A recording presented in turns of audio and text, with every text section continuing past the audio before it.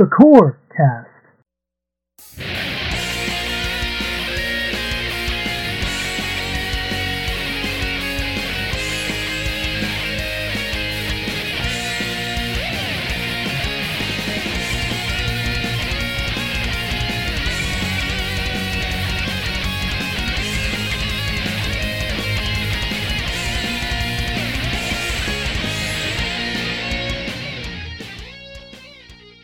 Welcome to Shoot the Core Cast, the official companion podcast to the RF Generation Shmup Club.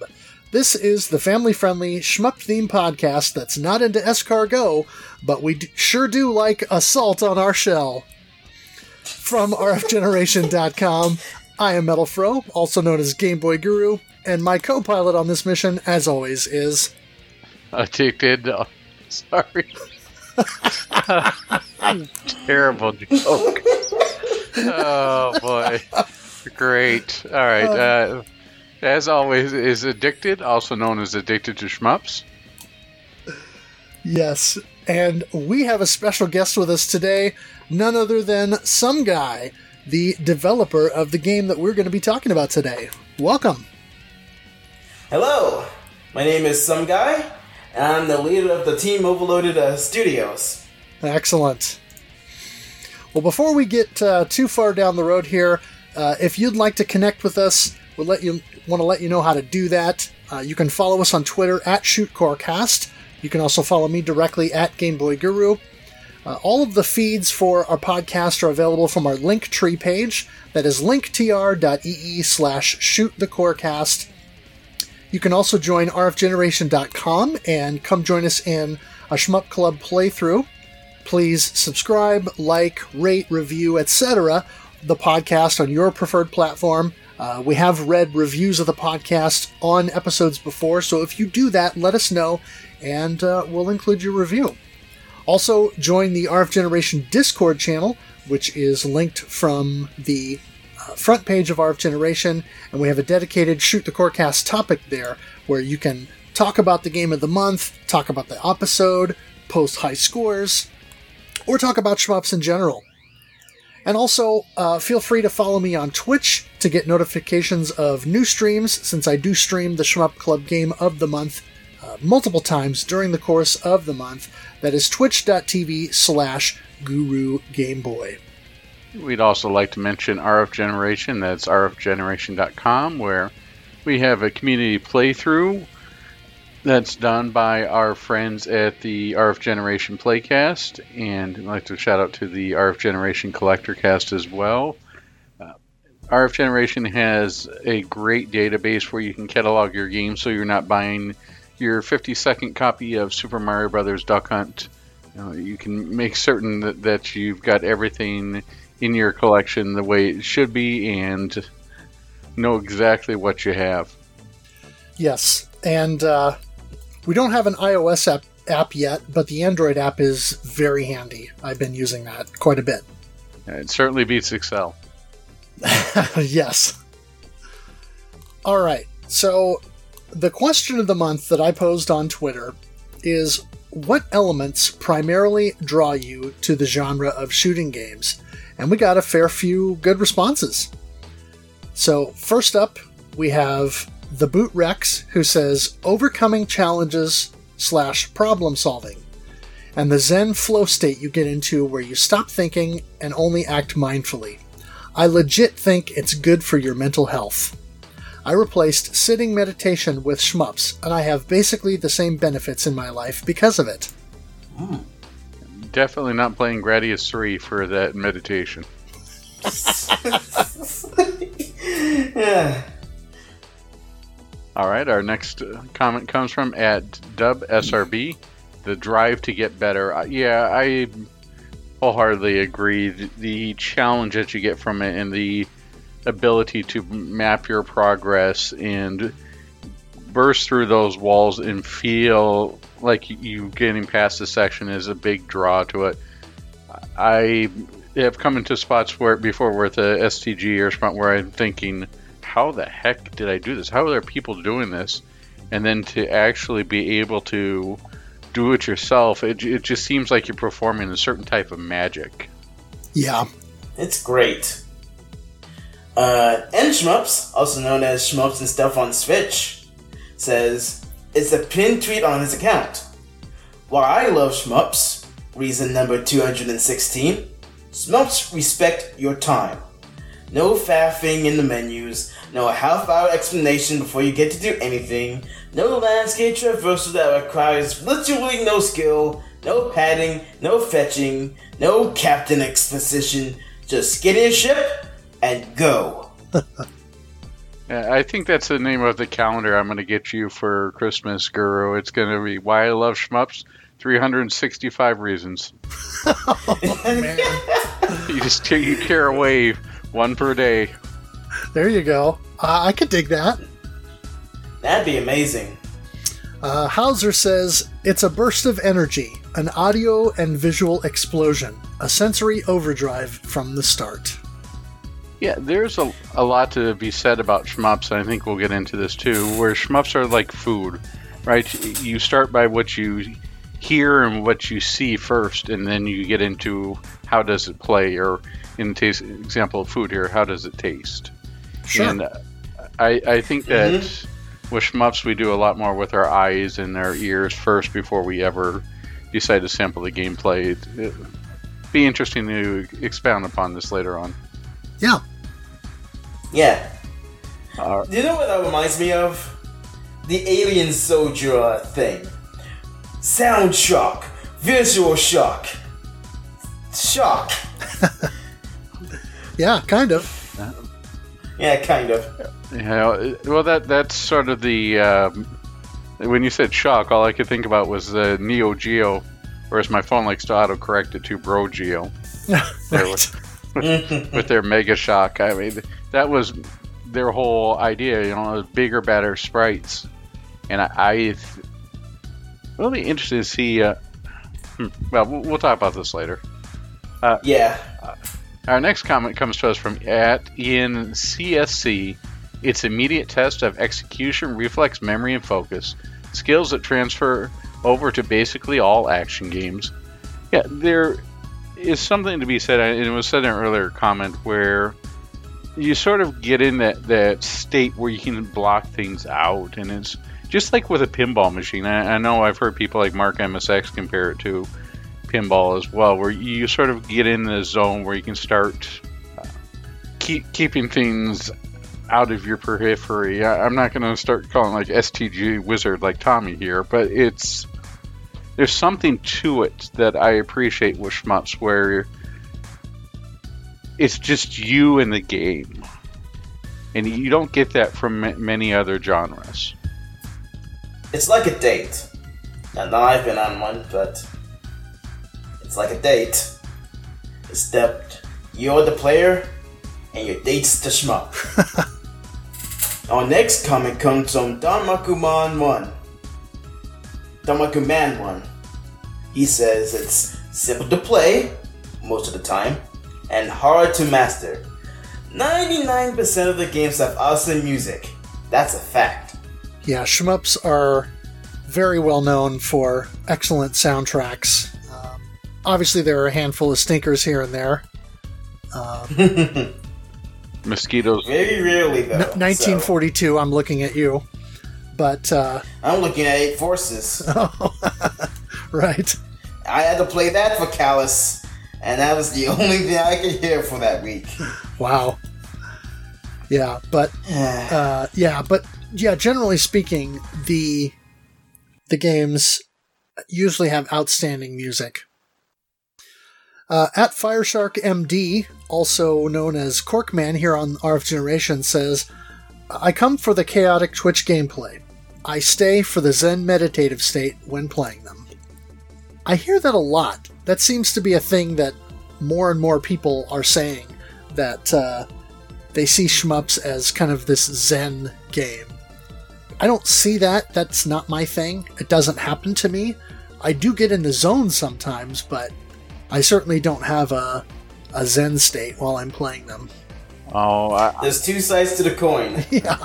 There's the Zen state, then there's reset heck. Right. Perpetual rage quit. I have to say that there's nothing like that. It's almost like when people are describing a runner's high, when we're talking about that Zen state, is there's nothing like being able to just navigate your ship through a hail of bullets and successfully come out. There's a really good rush that comes with that, and it I guess the closest I could come up to is like a runner's high. Sure. Absolutely. Our next comment comes to us from @needsnewshorts. Now, hopefully we'll get him some shorts one day, so that way he can change it to has new shorts. We gotta start a GoFundMe. I like when I can hold down a button and it's just blasting away. The skill of dodging. I'm big on going in, guns a-blazing. You know, there's a lot of fun that can be said too for just having that firepower and just hitting that and letting that go with the focus shot. There, the Dodonpachi games are a lot of fun for doing that stuff. Trying to think of, like Blue Revolver is also another fun one where it just feels good to hold down that focus shot. Yep. Mm-hmm. Now, next comment is from the Daddy Otaku one. He says, dodging a maze of shots and rapid-fire created explosions. Look, a good shrimp gotta have good explosions. If they don't have good explosions, it's like you're just shooting out a bunch of flat bubble wrap. Nice. @Cephalopod1 says, shoot 'em ups are great stress relievers. Quick to launch, and the good ones keep you wanting to give it one more go. I know that feeling. Oh yes. Just one more. Our next comment comes to us from @EasyRacer. Gameplay answer, something that is fairly quick-paced and more about reflexes and dodging, with weapons that feel overpowered even though they're not. I like it more when there's multiple paths through a level, even if there is a best option. Well, aesthetics answer. I love the shooters based more on mechanical world than the organic world, planes and robots, then more planes and robots. Well, we've got one for you. It's called R-Type. Oh yes. Oh yeah. With games that offer dodging instead of pathing, I think they're a lot more easier for people to get into, and Dodonpachi sort of or those type of cave games have a set route that you usually would need to follow in order for survival or for scoring, and it really doesn't deviate from there. It's not one of those things where if you were a new player to the genre that you could deviate from and get a lot of enjoyment from. So I definitely like twitch shooting. I don't like stuff being pre-planned unless it's something that I'm specifically going for mastery of a game. I do like that sort of random element of chance. We talked about this in the Project Starship X one. How much random is good in a STG or shmup to make the mechanics not seem old, right? We don't want it going all 1942 where everything is sniping you, but at the same time we don't want everything to be pre-programmed, because then you're just figuring out the quickest way to make your way through. There's got to be something a little bit in between to allow a little bit more freedom and experimentation. And I think I shocked everybody here. That's a good answer. Our next answer comes from Bullet Pattern. They say, no longer deductions, immediate action, beautiful sprites, huge explosions, the music, a feeling of nostalgia and the connection with my youth, and a feeling of accomplishment. What's not to like? The best thing about it, I'll say about explosions is they have to sound right and they have to look right. It sounds weird to say this, but it's something that really, ever since Steel Vampire, it really hits home on how good a good punch of an explosion or a good-looking explosion adds to the experience. If it's too much and it sort of just sounds overblown in your speakers, it just sort of feels like you're just shooting things with a Nerf gun instead of a laser cannon. Yeah.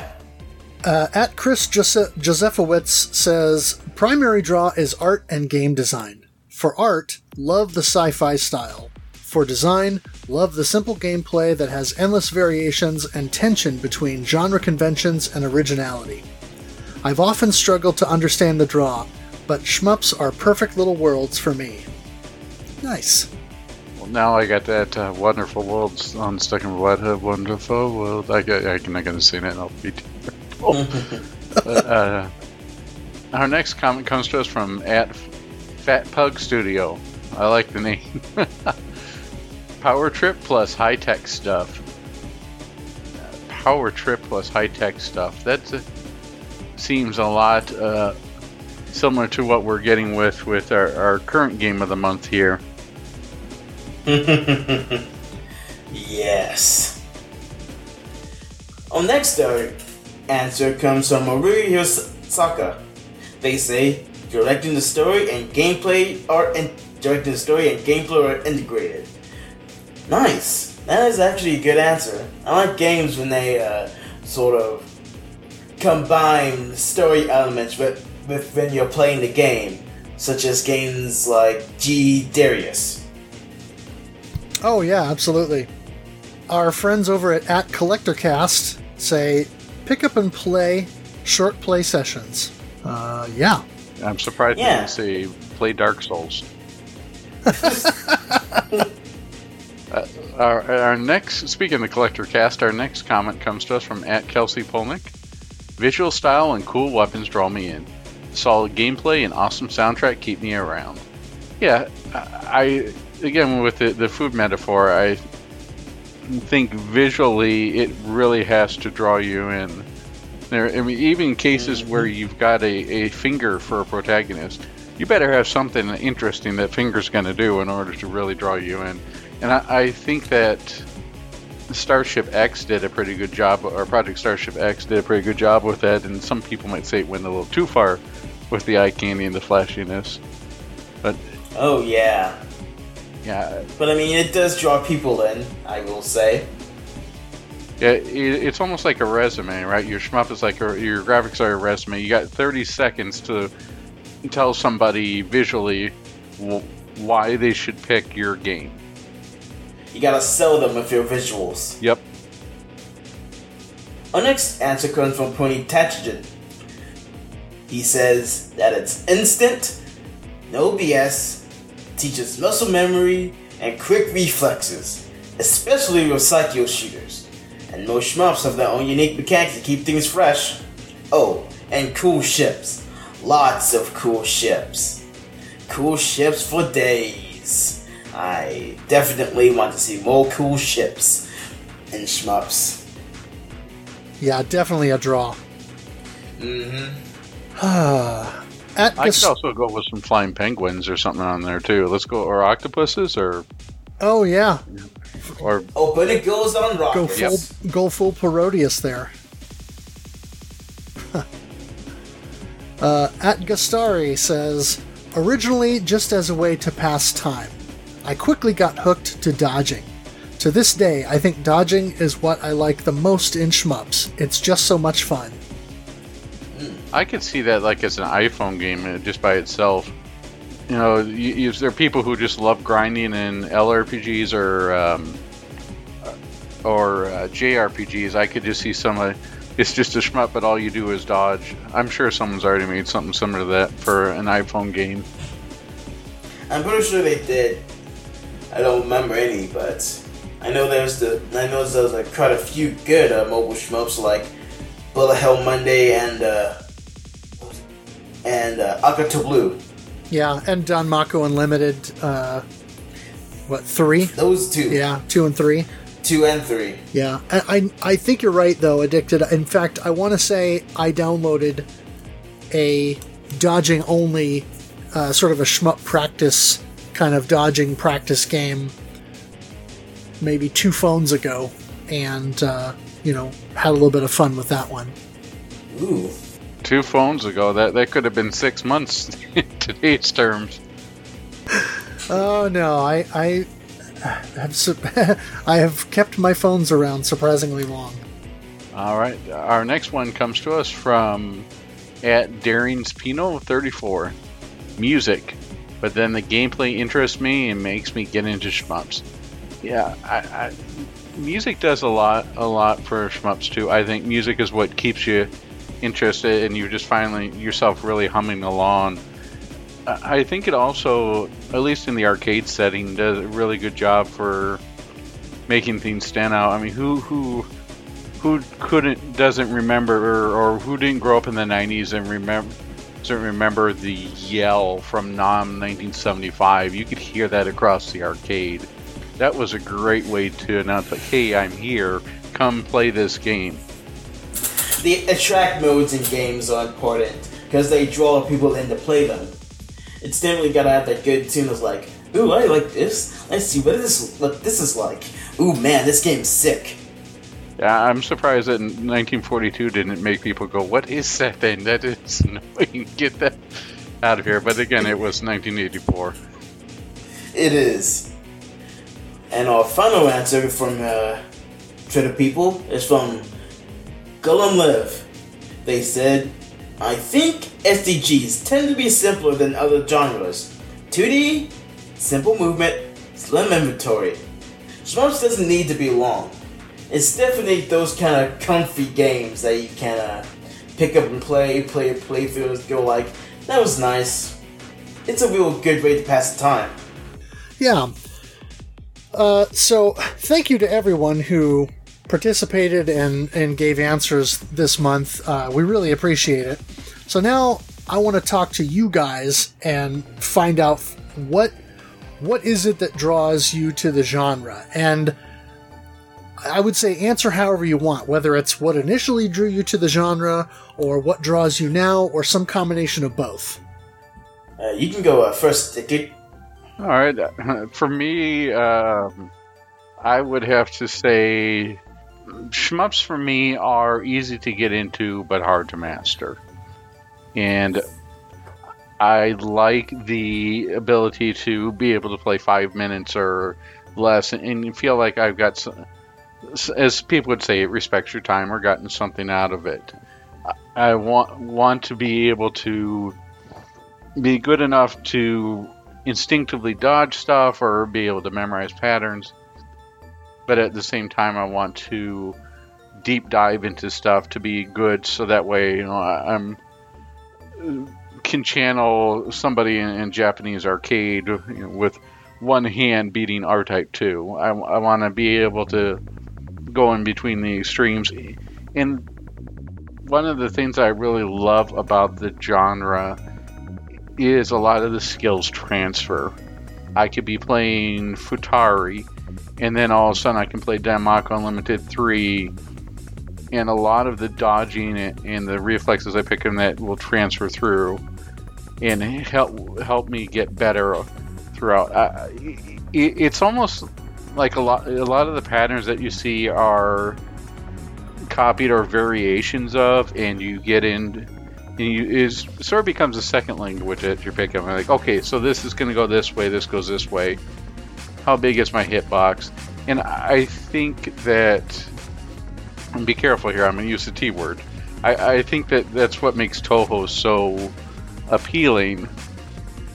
It's a good way for people to get their foundations and their first taste of, and then they get used to all the different patterns. I certainly have been getting a lot better since playing some of the Touhou games in recognizing those patterns. There was the first boss of Assault Shell, which I know Guru was having problems with. I found at least a little bit difficult. I had an easier time with because I was used to those patterns from playing Touhou games. So I think it's a genre that builds upon itself. It rewards your time. It's something that is quick and easy to play for the most part, and you can get a lot of enjoyment whether you spend hours or even a couple minutes with it.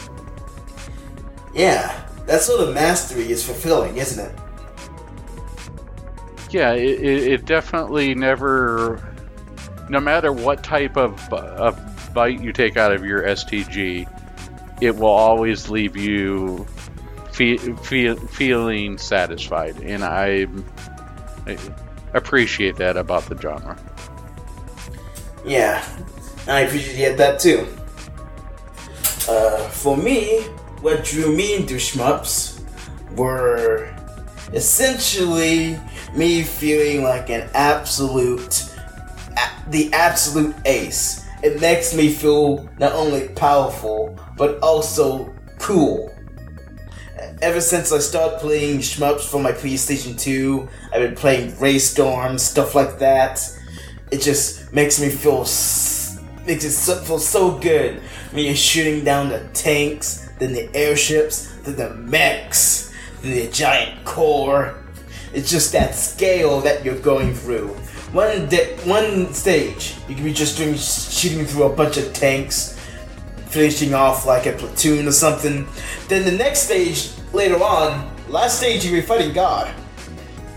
And just that scale of like action-packed shooting intensity is something I always love about shmups. It's just that good shooty feeling, the good, it fills your bloodlust.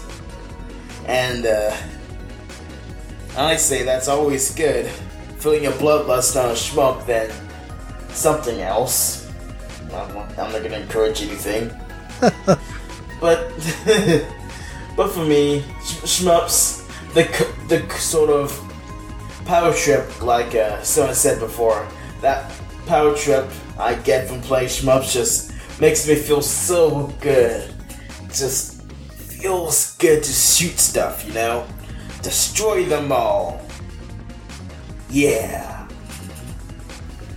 Yeah, for me, I think a lot of it started when I was, a young kid playing Atari 2600 at my next door neighbor's house and early NES games. It's sort of simple joy of moving a craft or a ship or a plane or something around the screen and blasting stuff. And just that instant feedback, that instant, I guess you would call it, hit of dopamine or what have you, but that satisfaction that you get from, I saw the target, I engaged the target, I eliminated the target, and that's kind of a clinical way to look at it, but it's these little experiences that come in quick succession that sort of help sustain that kind of elongated experience of sort of enjoying just being in the moment with a game like that. And I think when I started to really play these types of games more in earnest as I got older, I realized how expansive they could be as experiences, as audio-visual wonders in a way, and in terms of throwing in new mechanics, doing interesting things, and really just sort of engaging you on multiple levels at once, and making you think quickly on your feet, and sort of stimulating you intellectually, but in little bite-sized chunks, if you know what I mean. So I think really that's what has sustained the genre for me as something that I just want to continue to go back to. That sort of, trying to think of how to put this, but that arcade mentality of, just one more try, and going back and getting a little bit better every time, or, chipping away at something until you really improve. It's a very satisfying feeling, and yeah, there are bouts of frustration along the way, but every hill that you manage to get over is just another small victory on the way to total domination of a game. It's just a very satisfying loop as far as I'm concerned. It's the little things that matter. Yep. Alrighty. Well, we had a small crew this month. It was just myself and Addicted, Mini Console Man, Cork Man, and then we also had Reticulon join again. And, of course, for the month of September, we played Assault Shell. So, instead of doing our usual setup where we talk about the developer and kind of set up the stuff of the game, I thought we could, since we have the developer with us, maybe we could do something a little bit different and sort of, have some guy here talk about So I would say, how did you get into game development? What was your inspiration for doing that? So let's start there. Well, I've been a little developer since I was young. Around when I was 3 or 4, real young that time. I used to make board games and get something ideas for games on paper. I would get my little notepad, get some crayons or some coloring pencils. I would just draw ideas and ideas and ideas. And a lot of the games that I concepted or drew up were arcade inspired. And since I play a lot of shmups like Galaga, Raystorm, G-Darius, those good Namco and Taito shmups, my ideas are a lot of shmup based. I remember as a kid making a lot of Raystorm based things, like trying to see if I can create a sequel or try to do something interesting with the Galaga formula, stuff like that. And so when I got older, around when I was 10, I was introduced to the programming language Scratch. It's this really simple, really easy to get into coding language, which you can program just by dragging a few blocks around. And so once I learned a few things about that, I tried making a few shmups of my own. Though since Scratch is quite limited, I wasn't able to make a lot of good things, unfortunately. But it did get myself into game development and into shmup development. And so I kept making shmups. I made shmups like Ark, Gonna Burst, and Striker Wing, which is my last shmup I made on Scratch. So after I made all those games, I was ready to move on up. I was ready to make better games and get a better engine. And luckily, there was that humble bundle for Game Maker 1.4 before Yogo Games discontinued support to focus on Game Maker Studio 2. I nabbed Game Maker Studio 1.4 and I started making games on it. And so, since then, I've been improving my craft, working on games, and now I'm here. Some guy 009 making his own shmups, and the leader of Team Overloaded. Nice. So I'm curious about Game Maker because I've heard a lot of other shmup developers, indie shmup developers, and just devs in general talking about the Game Maker product. And so, what is it like to develop that in that kind of environment? Is it very graphic oriented, or is there a lot of kind of stuff that you have to code sort of underneath the surface? I would have to say both. I started out with this drag and drop programming style, where you can drag blocks into the events, and it's really simple to just make simple games. But because drag and drop is so limited, I wasn't able to make the games that I want. So I eventually moved over to doing coding.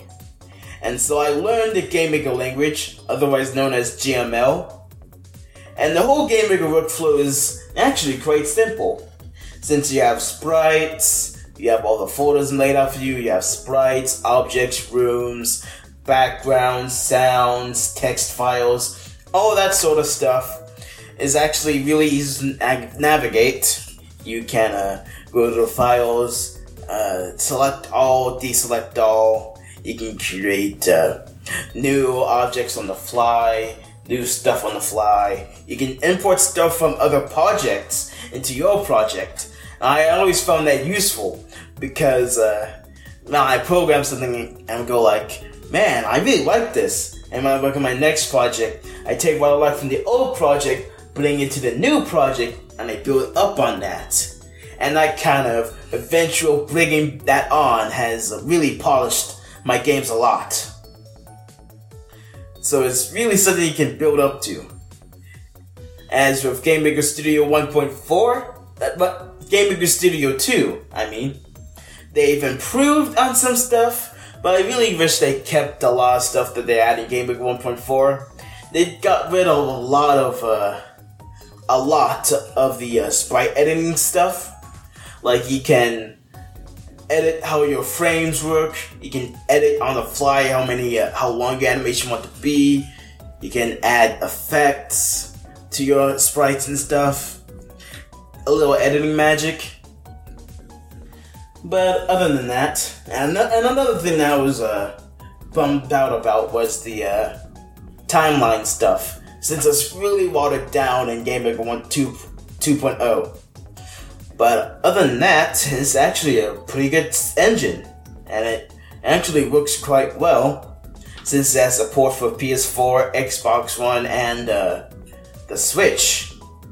And not only that, it's also getting support for PS5 and Xbox Series X. So it's really really your only option since they stopped selling Game Maker 1.4. But it's really good for 2D game development. It can do 3D, like if you've seen Jet Lancer. Have you heard of that? Yeah. Jet Lancer was made in Game Maker Studio, and that game is straight to 3D. Well, not straight, but 3D sort of thing. Sort of. But it uses the Game Maker Studio engine to do that. But it's much easier to make 2D games in Game Maker Studio, so I use mainly for that, since I'm mainly a 2D developer. Okay. So then, what version of Game Maker Studio did you use to make Assault Shell? I actually used Game Maker Studio 1.4. Okay. Yeah. So a bit of a thing with Assault Shell, since Game Maker Studio 1.4 does not have support anymore. I had trouble pretty much with optimizing the game, since we've heard problems of it not coming up or freezing. I was like, what? This never happened before. I never got reports of this. It's like, Game Maker, stop messing with me. And then there was the problem where it would run at 45 FPS on some people's systems instead of 60 FPS on other people's systems. And I was like, why is it doing this? Game Maker, why? And so it's like, man, it never ends with Game Maker 1.4. 2, I haven't heard any of those problems from, but I haven't really released any games from 2. So here's hoping the games I make with Game Maker Studio 2 are better optimized than 1.4. Makes sense. So, in terms of Assault Shell's overall design, mechanics, and gameplay loop and so forth, what would you say were primary inspirations for those things? So, the main games that I derived inspiration from were Dodonpachi Daiojo and Crimson Clover. During that time, I saw people in the Schmutz community hoping for a new cave-like game. And being the person that I am, wanting to give the people what they want, I answered their prayers. And so I started work prototyping Assault Shell in July. I don't remember exactly when I started on it, but I remember it was sometime in 2020. And it's in March of 2020, I remember now. And so I was working on it, and I had the idea to take Crimson Clover's double break mechanic and add an extra layer of it, which is the hyper and blank stand system. And so while I was working on those systems, it started to flourish and become its own thing. And before I was working on Assault Shell, I was working on another shmup called Shift War. I was posting Shift War content on the Overloaded Studios page for a while, but it fell flat, unfortunately. It was a write and like, but it didn't do really anything special. So it was kind of put under the rug for Assault Shell. So I began working on Assault Shell, and so Assault Shell was born. Yeah, I definitely picked up upon the Crimson Clover type of elements with the burst and then the double burst and the changing or the chaining of the bullets into those, as people like to call them these days, big juicy cancels or big juicy points. Oh yeah. So big juicy cancels. So that was greatly appreciated that it took that system in there. I obviously noticed the sort of dull system with the different characters in there. Was there anything else that was taken out from DOJ or from Crimson Clover besides the break mechanic and some of the character archetypes? Well, I would say the endings would somewhat taking inspiration from Diojo, but you have to get there to see. Sounds good. I definitely need some practice to get in there. I can make it to stage 5 on one credit, just I think the same as Guru. But any further than that right now, I need some practice. I gotta say, good luck. And you'll definitely see with the ending where I derived inspiration from Diojo. And if you know what Diojo means, then you might know what's coming. Some sort of blissful death, perhaps?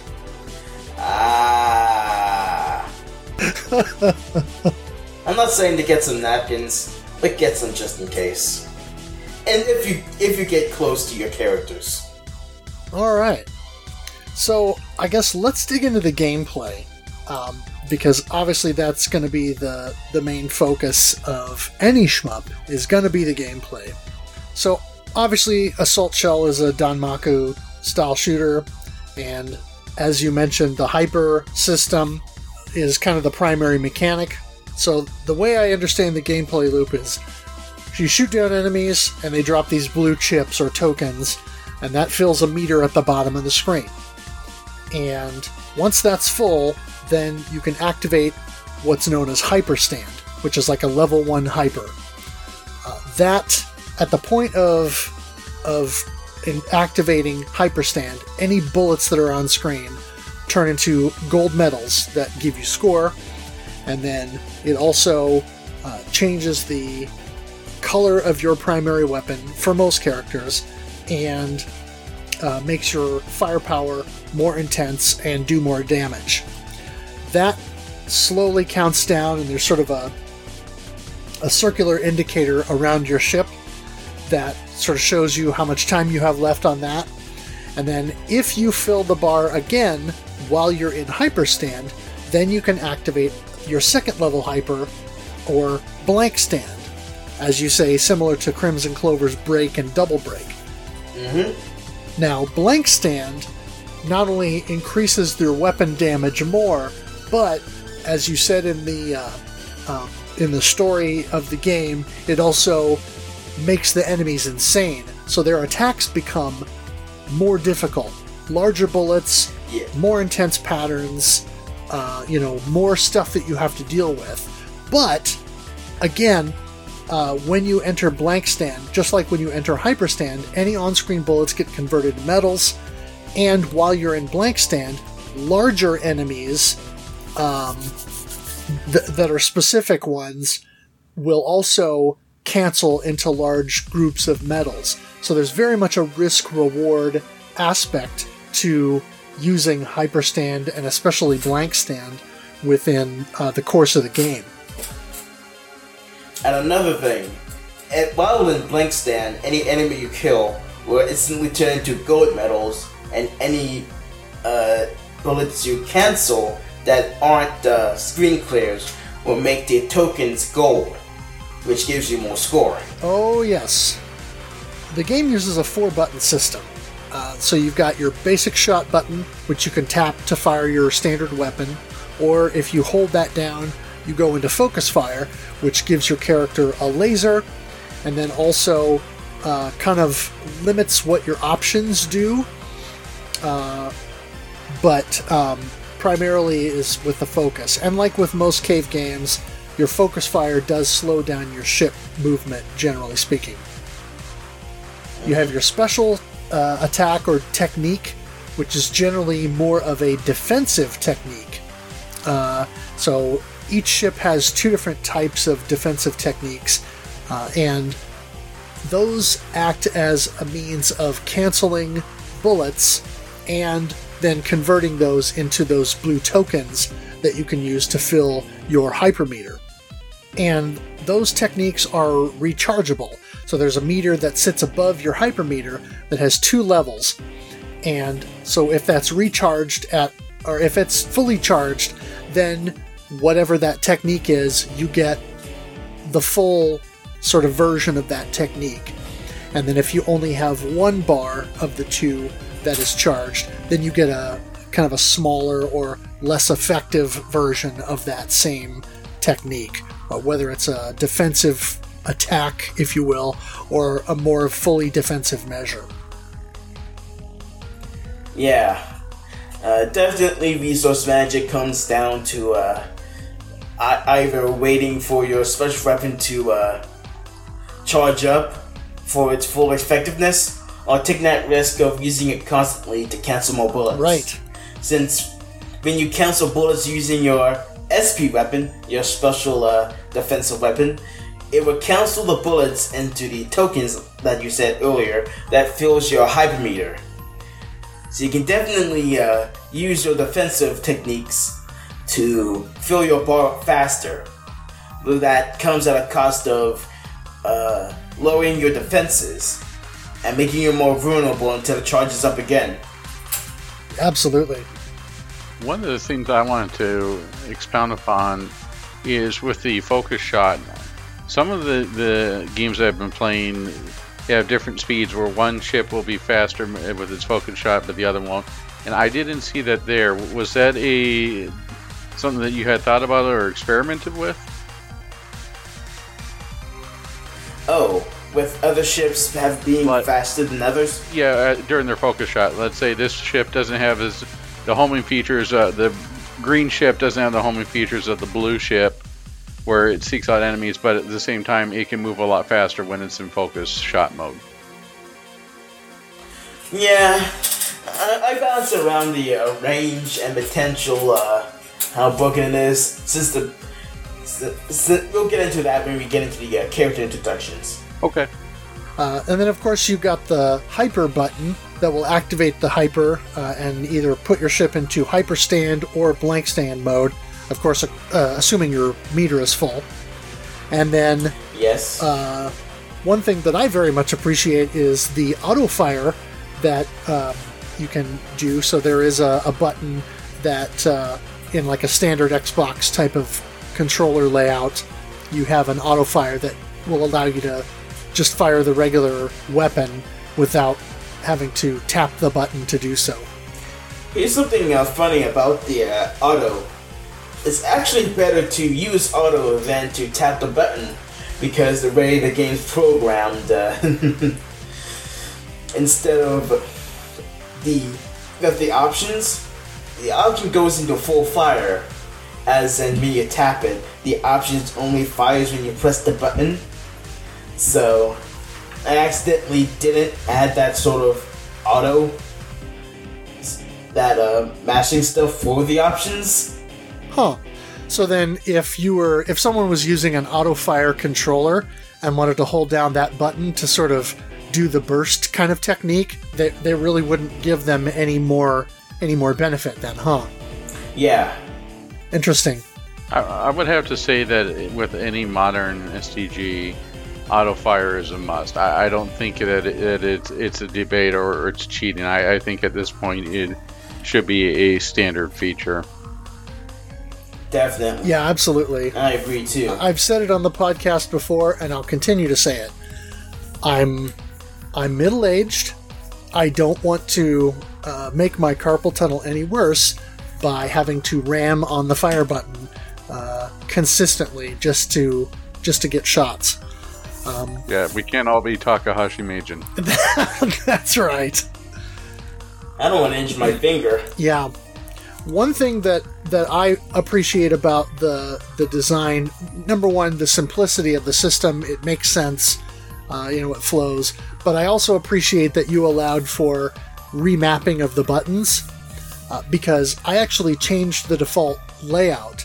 I was using a third-party wired Xbox 360 controller as my go-to, and so I actually put the auto fire on the leftmost button. I can't remember if that's X or Y, and then I put the standard shot button on the A button down at the bottom, and then I put the top button as my defensive technique or my special, and then the right side button as activating my hyper.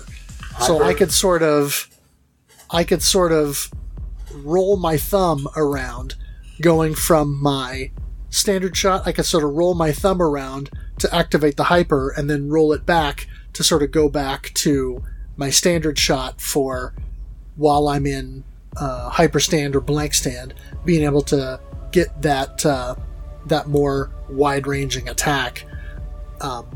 Plus, also because I found the default control scheme for me, when I was trying to activate the hyper, I would a lot of times accidentally also then use my special. So I would burn my special when I didn't want to.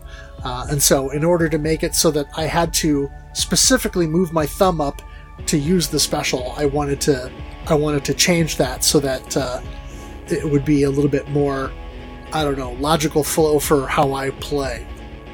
Definitely. I have to thank Boghog for allowing me to use his remapping system, since he also uses GameMaker 1.4 and GameMaker 2. He gave me the source code for remapping the system, and so not only did I use it, I also allowed it to allow you to remap controls for your PlayStation controllers, your Xbox controllers, and your keyboard. Very cool. And I love hearing that there's collaboration there between different independent shmup devs, that sharing of these kinds of things to sort of help the community and make these games better. That's awesome. Yeah, definitely. Even though game dev is a competitive field, we're not really treating it as a competition. We're here to help each other out and make shmups that we also love to make. Very cool. Addicted, you want to give us an overview of the different ships and characters? I will do my best here. There are 4 ships or characters to choose from. The first one is Alpha PF-201A, which is the orange pilot, whose name is Vian. Am I pronouncing that right? Yeah, Vian. Vian, okay. Vian the dragon, with a forward firing shot and forward firing options. Special 1 is a wide intercept shot, and Special 2 is a frontal blocking bullet.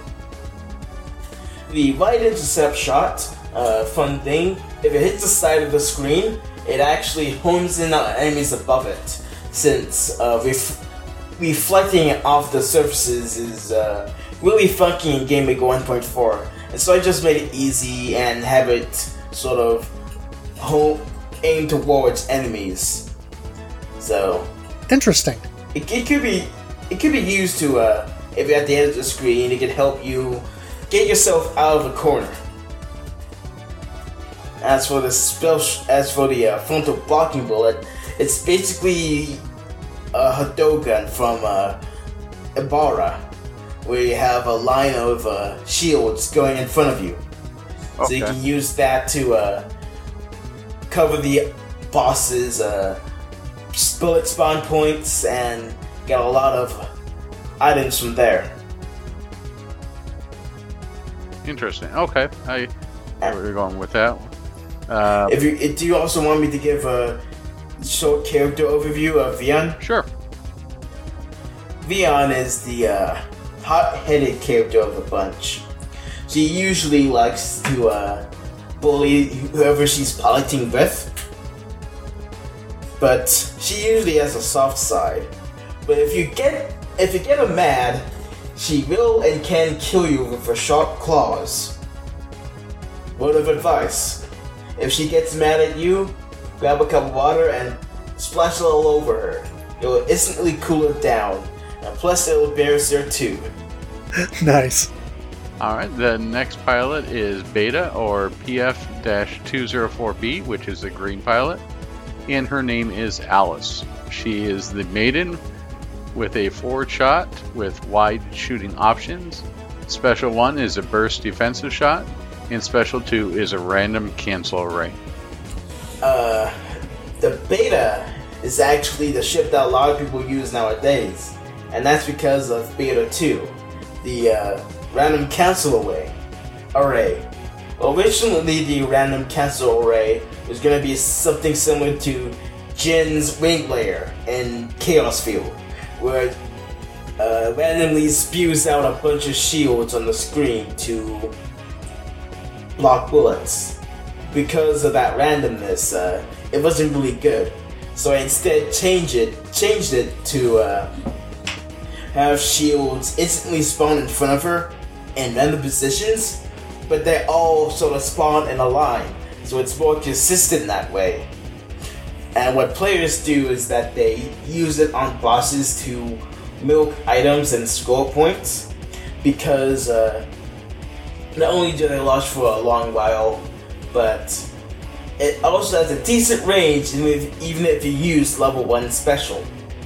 And so what we like to call, while we were playing a social for a social competition I had in August, what we would call, when we were fighting the stage 2 boss on its final phase, we call it the Skill Up Milk.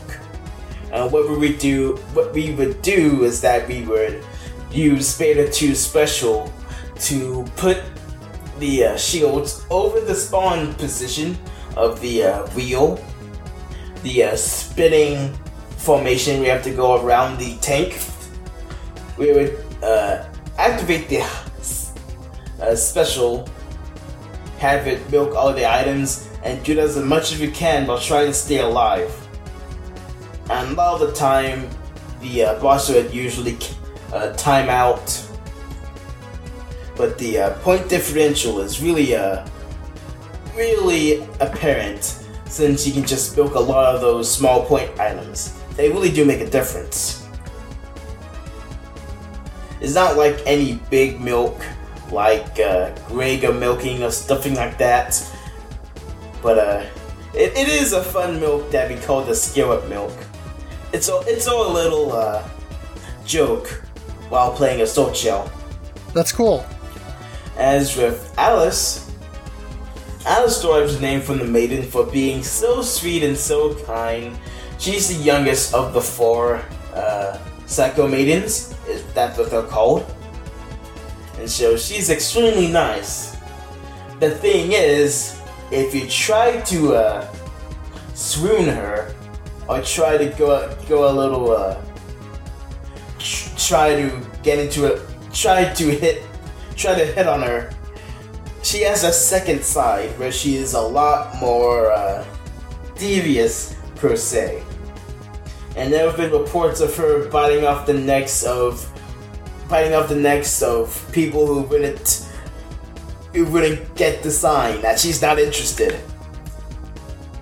So she definitely has that side of her. If you ever trigger that second side, as soon as you notice her pink eyes, you better stop. Stop before you lose your neck. Alright, so no means no. No means no. Alright, our next pilot is Gamma, or PF-202G, the blue pilot, who is also known as Susie, or the Golem. She has a forward shot with homing aimed weapons, and Special 1 is a front defensive option, and Special 2 is a rolling guardian option. I kind of did Susie dirty in this game, but you'll see what I did to sort of redeem that as you go down the list. But with the special weapons, the downside of them is that, well, the upside is that they last a long time. Not only do they cover a large field, but they also will give supporting fire. So they deal a little bit extra damage when you send them out. But the drawback is that they can be destroyed if they block too much bullets. Meaning that if you use them in a really dense pattern, you just lose all of your defensive options, and it can really screw you up. Unfortunately, it was another dev oversight with the whole with Susie being slow. I made the whole thing of being slow and defensive, The problem is the defense breaks so easily it's that she isn't really viable. But someone did manage to get it clear with her. Actually, before Asoccio 2.0 was released, Stage Dragon, well-known Japanese super player, he tested Asoccio and posted a video on the game, and the character he used was Susie the Golem, and he was able to get a 2-all using Gamma, and I thought, wow, that's really impressive. Good work. Yeah, Susie was kind of my go-to for the month because I sort of liked that Kitsui homing or aimed option thing, and the defensive option I really enjoyed. But yeah, I did feel like obviously there was a trade-off between having a more defensive ship and then having a slower ship. So it felt like a natural sort of compromise there. But yeah, my thing was deploying I used Special 1, the sort of shield deals that come up and fire from the front of the ship. And I felt like you fire those into a large pattern of bullets, you get a whole lot of tokens right away, and you can immediately then activate your hyperstand and clear the field with a bullet cancel and get a lot of medals. And so that was kind of part of the loop that I was in of use or use those to sort of get into either hyper stand, or a lot of times let my gather tokens normally, activate hyper stand, then get into a situation where I get bombarded, use the defensive option, immediately get enough tokens to activate blank stand and clear the field, and then I can sort of work my way through whatever's next. There were times that I tried to use it more in a scoring fashion to gather the golden tokens, but yeah, that was kind of my loop. Use that to get tokens right away so I can get into hyper. Yeah, it's definitely a rough character to use, but it's added aimed options like you said, and with this focus shot, since every character has a different focus shot, her secondary focus is the homing orbs that you see or shoot out. So it's really helpful because it not only deals damage to enemies, to bigger enemies, but it can also lock on to small enemies from the side that try to snipe you. And Susie's character, her whole deal is that she's blind. She has scars over her face, and the thing is, she's quiet. She doesn't really speak much, but she's also strict during the missions. She usually commands her pilot to push themselves even further, to have them complete the mission. But she's also a big scaredy cat. And that proves a problem, since not only is she blind, but she also is a walking monk, and can literally punch holes through whoever scares her. She is quite powerful for being a quiet scaredy cat. Yeah, the scaredy cat part was funny in I think it's stage 4, at the end of stage 4, if I remember correctly, where you can pick the option to, there's a spider. Like, where? Where's the spider? Yeah. Please don't do that again. Yeah. Just that little bit of character helps. Our next pilot is Delta, or PF-203D, which is a white/gray ship, and the pilot of that ship is it pronounced Etia? Etia. Etia. Oh, thank you. Also known as the Knight, with a forward shot. Options follow, similar to Gradius. Options: lock in place and fire a short-range shot while in focus. Special 1 is a high-energy sword, and Special 2 is a counter matrix shield, which has some directional control. The Delta ship is quite special since originally in 1.0, the options didn't do anything when you used focus, but I made it so that once you use focus, the options actually shoot and they lock in place instead of not doing anything when you hold down focus. So it's that little neat thing. And the funny thing is that one of the people from the Elixir Shmups Discord found out is that when you're holding down focus and you hold up at the top of the screen, the options will continue to go up. And when you go back down, the options are way in front of you. And so he used it to basically deal damage to enemies in front of him while not having to go up close. So he kind of cheated the point blank system, which is funny and I am absolutely all for. So basically park the options out there. That's pretty cool. Yeah, that's interesting. It reminds me of that one ship, I can't remember the name of it, but the one ship in Jamestown Plus where when you activate the focus, it sort of drops a thing in place, and then you can move around the screen while it kind of does its thing. That's very interesting. Yeah, it was a bug that I decided to keep because it was so interesting to see people use it. As for special weapons, the same person who told me about the bug also recommended me when I was making changes to a Sword Shield 2.0 was to make the sword a combo sort of thing. So instead of having a stronger slash when you use the high energy sword, at level 1 you get the singular slash, but it's still at full size. But if you use the level 2 special weapon, you go into a 3-slash combo. So you slash from your left, you slash from your right, and you slash from the front. So it gives that sort of cool 1, 2, 3 feel to it. The weapon is also the most damaging of the special weapons too.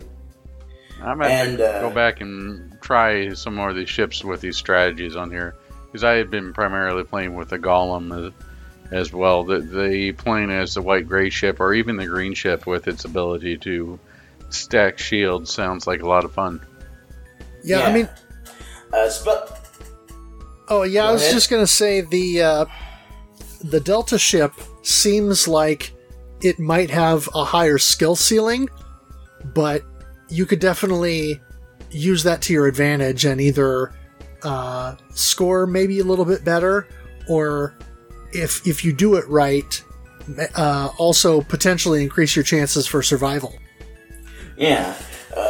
Delta definitely has a quick kill potential, since she has the highest damage output of any of the ships, but it has a low strength.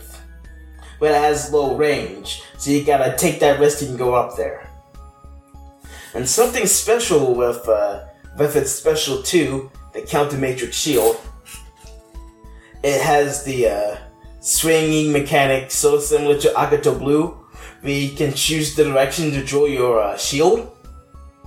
And when you draw your shield, it converts any bullets, it reflects any bullets that it touches back in the direction. And so potentially, if you position it right, you can send the shield out, and when it reaches apex, it covers the boss's bullet spawn position, and all those bullets it shoots will go straight back at it, dealing a lot more damage. So you can just tear through bosses if you use it right. I was not aware of that with the Counter Matrix Shield. I must not have played enough or didn't notice that while I was using Delta. the bullets go quite fast, so it's alright if you miss a little detail.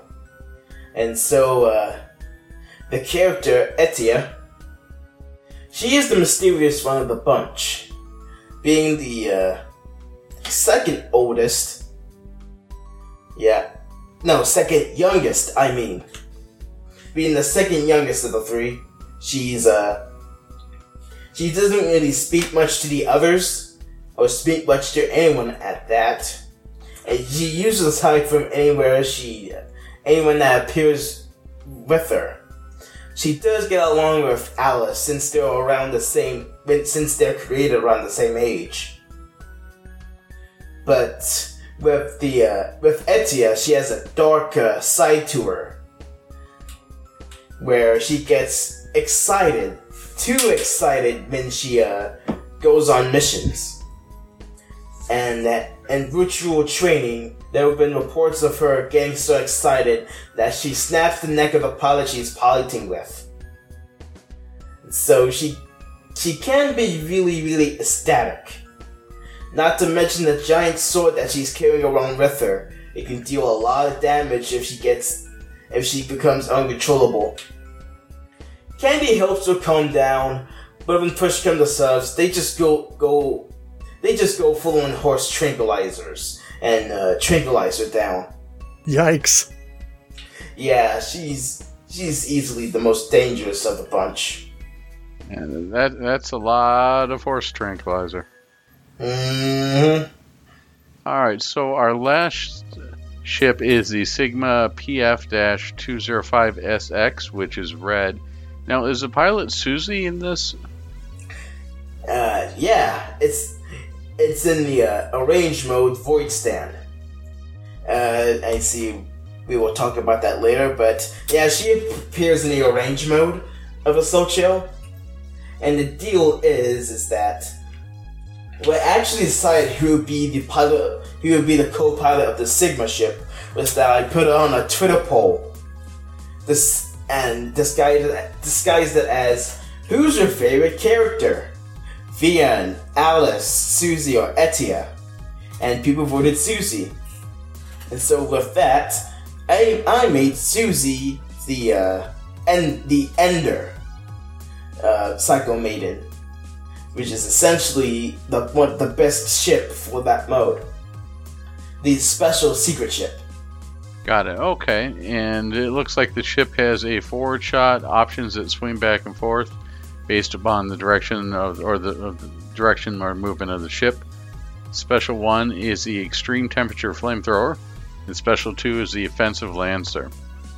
Yeah, Special 1 is really good for defensive, since not only the flamethrower goes in front of you, it also swings with you, so you can just sweep a lot of bullets that's coming at you. And it lasts for a good while too.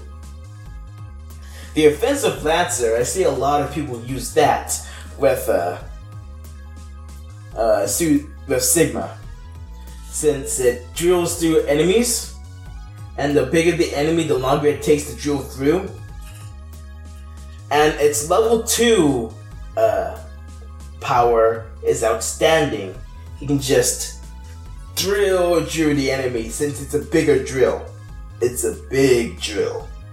Yeah, the thing that I found about the offensive lancer is it does really good damage, but unless I had absolutely a screen full of bullets, since you need to cancel bullets with your special in order to get to void stand while you're in blank stand, I felt like it wasn't as effective for canceling bullets unless you're in very specific situations in order to get those gold tokens to fill the meter and get into void stand before your blank stand runs out.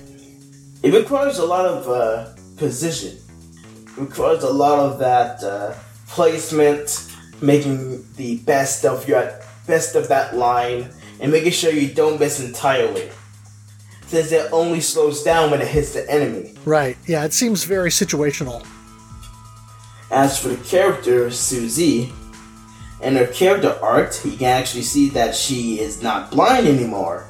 Is that she actually has her eyes not covered up. her bandages are black instead of beige, and her entire suit is now red with the Sigma insignia on her chest instead of the Gamma one. And Sigma Susie, as we call her, is a whole nother beast compared to normal Susie, as she pressures the pilots a lot more harder and harder and harder, and she really expects them to actually use their sweat and blood to work hard to make themselves the ultimate weapon, essentially. And you'll see if you ever get to the ending of Sigma that you'll get a surprise when you reach the ending. So if you manage that, enjoy. Yeah, I was gonna say, am I right in thinking that the Sigma ship is actually the TLB? You're correct. Okay. So then... Instead, this Sigma ship is not a prototype. This Sigma ship is the real deal. Okay, gotcha. Very cool. So just briefly, the game has 4 modes. There's original single, which is sort of the normal difficulty, but a single loop with 5 stages, and from what I understand, you can reach the TLB in original single if you do it in 1 credit. Yes. I credit fed through the game a couple of times just to try and get to and through the final, or the stage 5 boss. And I will say, you do get a bad ending if you do that. So just be aware, if you credit feed, don't expect a good ending. Then original full is kind of the same thing, normal difficulty, but it's 2 loops. And of course, your ability to reach the TLB, one assumes, on a single credit again. Yes. And I never actually managed to get to the second loop, but I do know from watching you stream the game a while back that the second loop does have revenge bullets. It does have revenge bullets. Are the bullet patterns larger or harder or faster or anything like that? Or are they... Yeah. Yes, not only are the bosses bullet patterns faster, they also get a bit harder on the second loop. Okay, so then obviously going full blank stand in the second loop is even greater a risk than before. And even greater reward, because more bullets means more points. Absolutely. Okay. There's light mode, which is listed in the menu as an easier version of the game. Now, the thing that I thought it was interesting is that I didn't feel like there was any difference in the difficulty necessarily between original single and light mode, but light mode, I noticed that your hypermeter charges a lot faster, so you can do hyperstand and blank stand in a lot more quick succession than you can in the normal mode. So it feels like the cadence of that is just a lot higher. Yes, you can hyper more and cancel more. And another thing is that, not only that, I believe your special weapon charges faster. You can use a special weapon more often. Yeah. And your... excuse me. The shield actually... your character's shield actually charges faster. Your lives actually recovers when you're missing one. A lot faster than an original. Oh, okay. Yeah, and that's something I don't know that we've touched on yet, is that instead of a traditional lives system like you would have in a lot of games, the game has a shield system where you start with essentially 2 shield hits, and then after your second shield hit, basically it goes into shield critical, where then the next hit that you take will destroy your ship. But then your shield recharges over time, and then there are ways through score and so forth to gain additional shield segments, if you will, up to the maximum that I found was 5. Yes, the maximum is 5. And is that Is the maximum still 5 in the second loop? Okay. Yes. And then, of course, the last mode is the Void Arrange, which basically takes the standard game, from what I understand, and then adds a third level of the Hyper, which is called Void Stand. And the thing with Void Stand is, like with your blank stand, you get the gold medals, so your bullet cancel at the time of the Hyper cancels bullets, you get gold medals, and then each enemy that you destroy gives you a gold medal or multiple gold medals if they're larger. Well, in Void Stand, you get all of that, plus you sort of get this interesting reverse negative effect with the screen. Bullets become this weird sort of shadowy red thing, a red pattern, and your shots become this intense purple color, and it becomes insane the amount of fire your ship projects. But you get platinum medals for doing that. So, of course, those are going to be worth even more than the gold medals. Yeah, they are worth a lot more. And the thing that I noticed about that mode is with Hyperstand and getting into Blank Stand, you can go from Hyperstand to Blank Stand if you're collecting enough tokens, and you can then activate Blank Stand before the timer runs out. But I found the only way to activate Void Stand is once you're in Blank Stand, you have to use your defensive technique to milk the gold tokens in order to charge the meter. Because once you're in Blank Stand, everything is gold medals, and you don't get any more tokens. Well, the thing is, the gold medals actually do charge your Void Stand meter too. It just takes a lot longer than compared to using the gold tokens. So if you get a good cancel on Blank Stand, you have the chance of getting Void Stand out of that cancel. Oh, interesting. Okay, see that I didn't realize. So there is a kind of way to go in and get Void Stand activated without having to use your special. Mm-hmm. Ah, okay. Another few things about Void Arrange. The game has Void Arrange has, but the other modes don't. The mode has rank, and rank only increases when you use Blank Stand and Void Stand. Blank Stand charges it slowly, but Void Stand charges it much faster.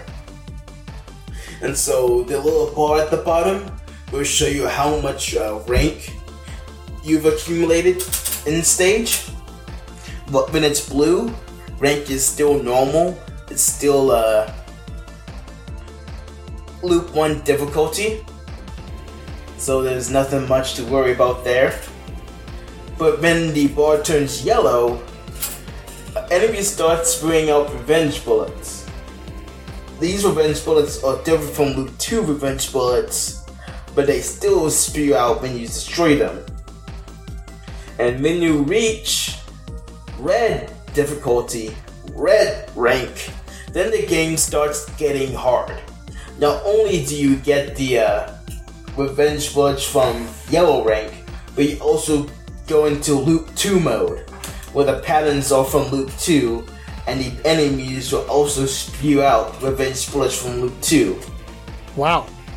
So Void Arrange seems like, to me, it's the sort of mode that you would tackle once you've become very proficient in the game and maybe have gotten a clear. Yeah, it's the scoring mode of the game.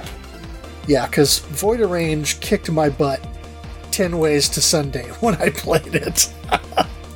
Oh yeah, and a few more things. You have to power up your ship while in Void Arrange. There are item carriers that you can shoot down to get items. Yeah, I noticed that. And what's the maximum level that you can reach? The maximum power level? With shot, your maximum power level is 5, but with focus, your power level is 3. Okay. So, and when you die, you only lose 1 level of each. So recovery is pretty easy. Interesting. And then one more small thing about rank is that the higher the rank, the faster bullets get. So you have to be wary of that. The higher the rank, the movements that you usually do won't work the second time because the bullets are faster than the last time. Cool. Alright, I'd like to talk about the graphics. The graphics have a very unique style I haven't seen before. It almost looks like it's a very comic book inspired. What was your inspiration for the graphics in Assault Shell? Well, it's not really an inspiration, but it was sort of a developer limitation. Since back when I was working on Assault Shell, I was only an amateur at making pixel art. I wasn't really the best at it, so the backgrounds that you see are actually look kind of flat to them. They don't have that real sense of depth that you see in other games. But I kind of went with it. I went with the whole style of having it be my own way. And so, but the reason being is that I made the game workspace too large. Since the resolution is 480 by 640, not 240 by 320. And so I made the game 2 times larger than what usually other games have their sizes be. And so that's why the whole game looks flat, because making all those sprites is hard, and having all of the big stuff, making big sprites is difficult. But I have improved in my pixel art skills. I intend to improve further so that my games will look better, so that the developer art won't look like something from Microsoft Paint. Not saying that Microsoft Paint isn't wrong. I do like the aesthetics of some games that have that kind of style. So it was a learning progress, and it's something that you, if you had a chance to go back, you would change, or is it something you look? Yeah. Okay. If I ever go back to it, maybe if I ever remade the game or re-envision it, I would definitely change the graphics a lot. There was a lot I could change if I had the chance to remake the game. You could always do Assault Shell Remastered.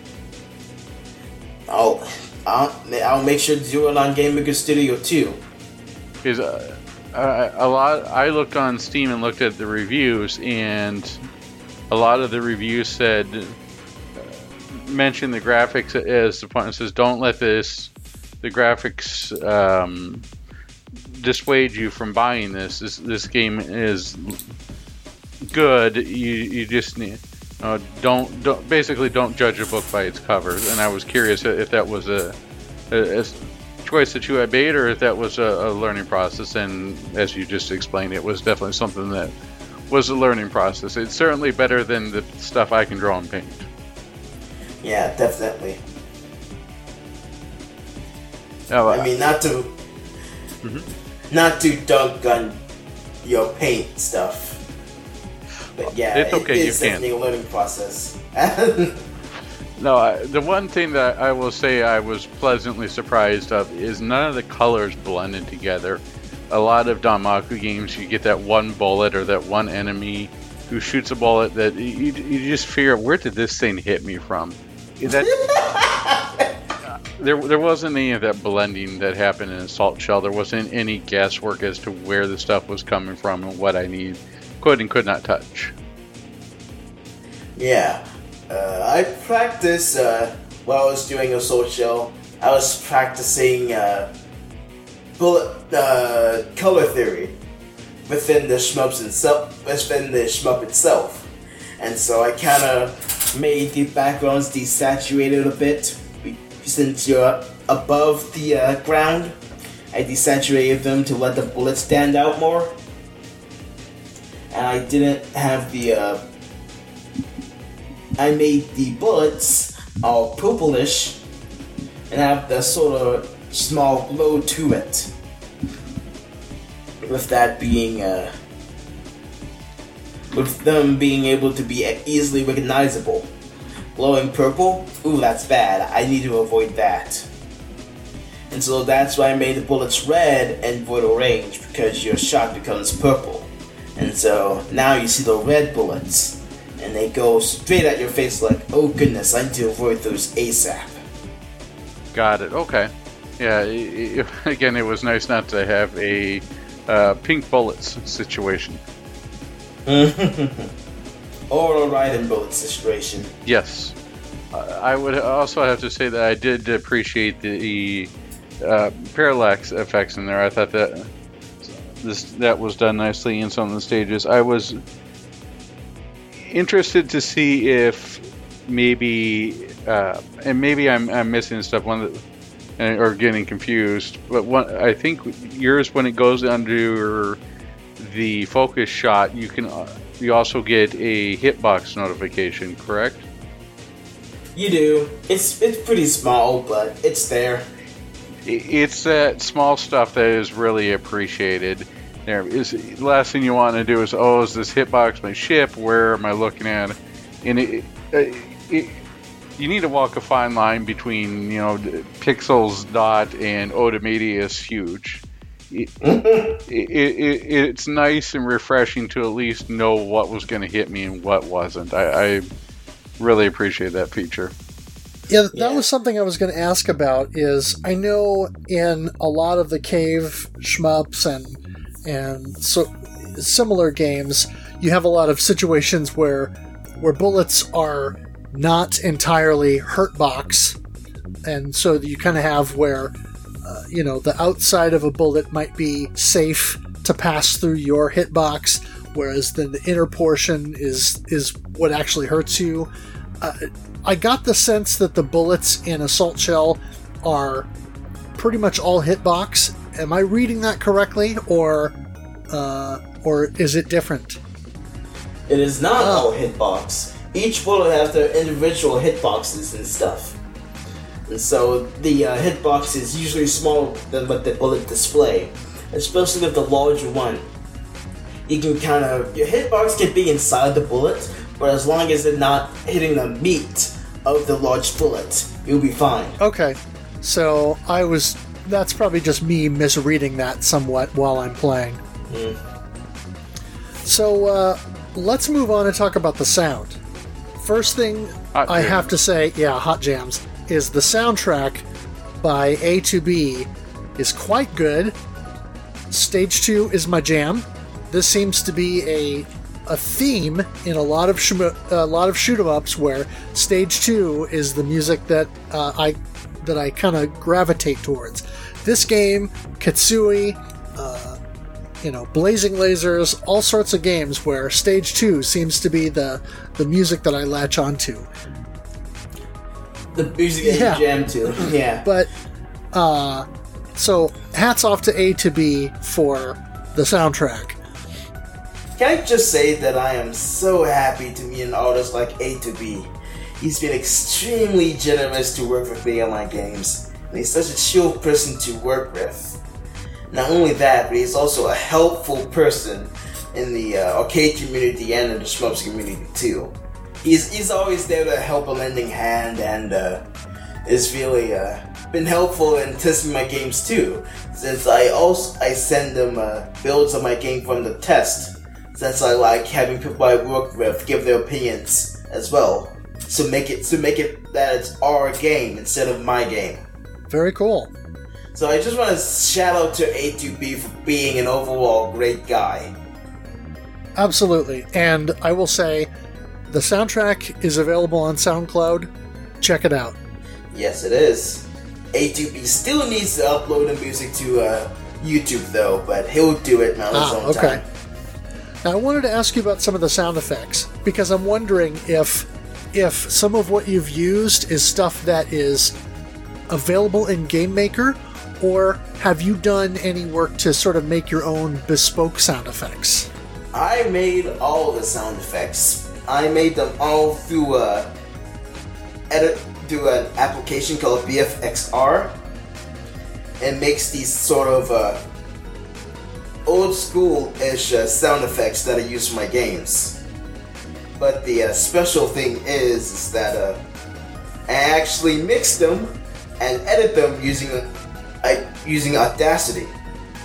And so I make them a bit more high quality, or make them less bit crushy sometimes while using Audacity.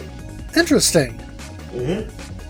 Yeah, I feel like the sound design is pretty solid and fits the game and the overall sort of look and feel.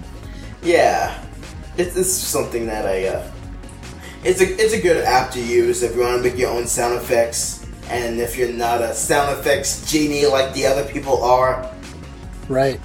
So could you give us a little primer on scoring? So yeah, the thing with the scoring system is not only is it tied to the stand system, your hypers, but it's also connected to your multiplier. You have a base multiplier on the top of your screen that goes from 1 and doubles itself every time the bar fills up.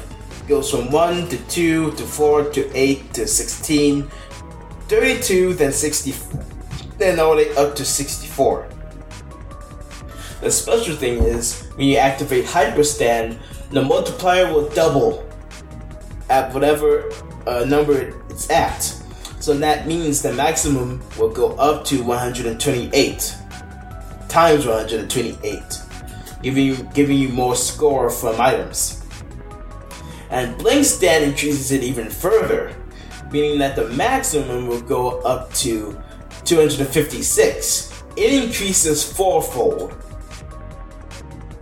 So having max multiplier while being a Blink Stand is the high score strat while playing Assault Shell.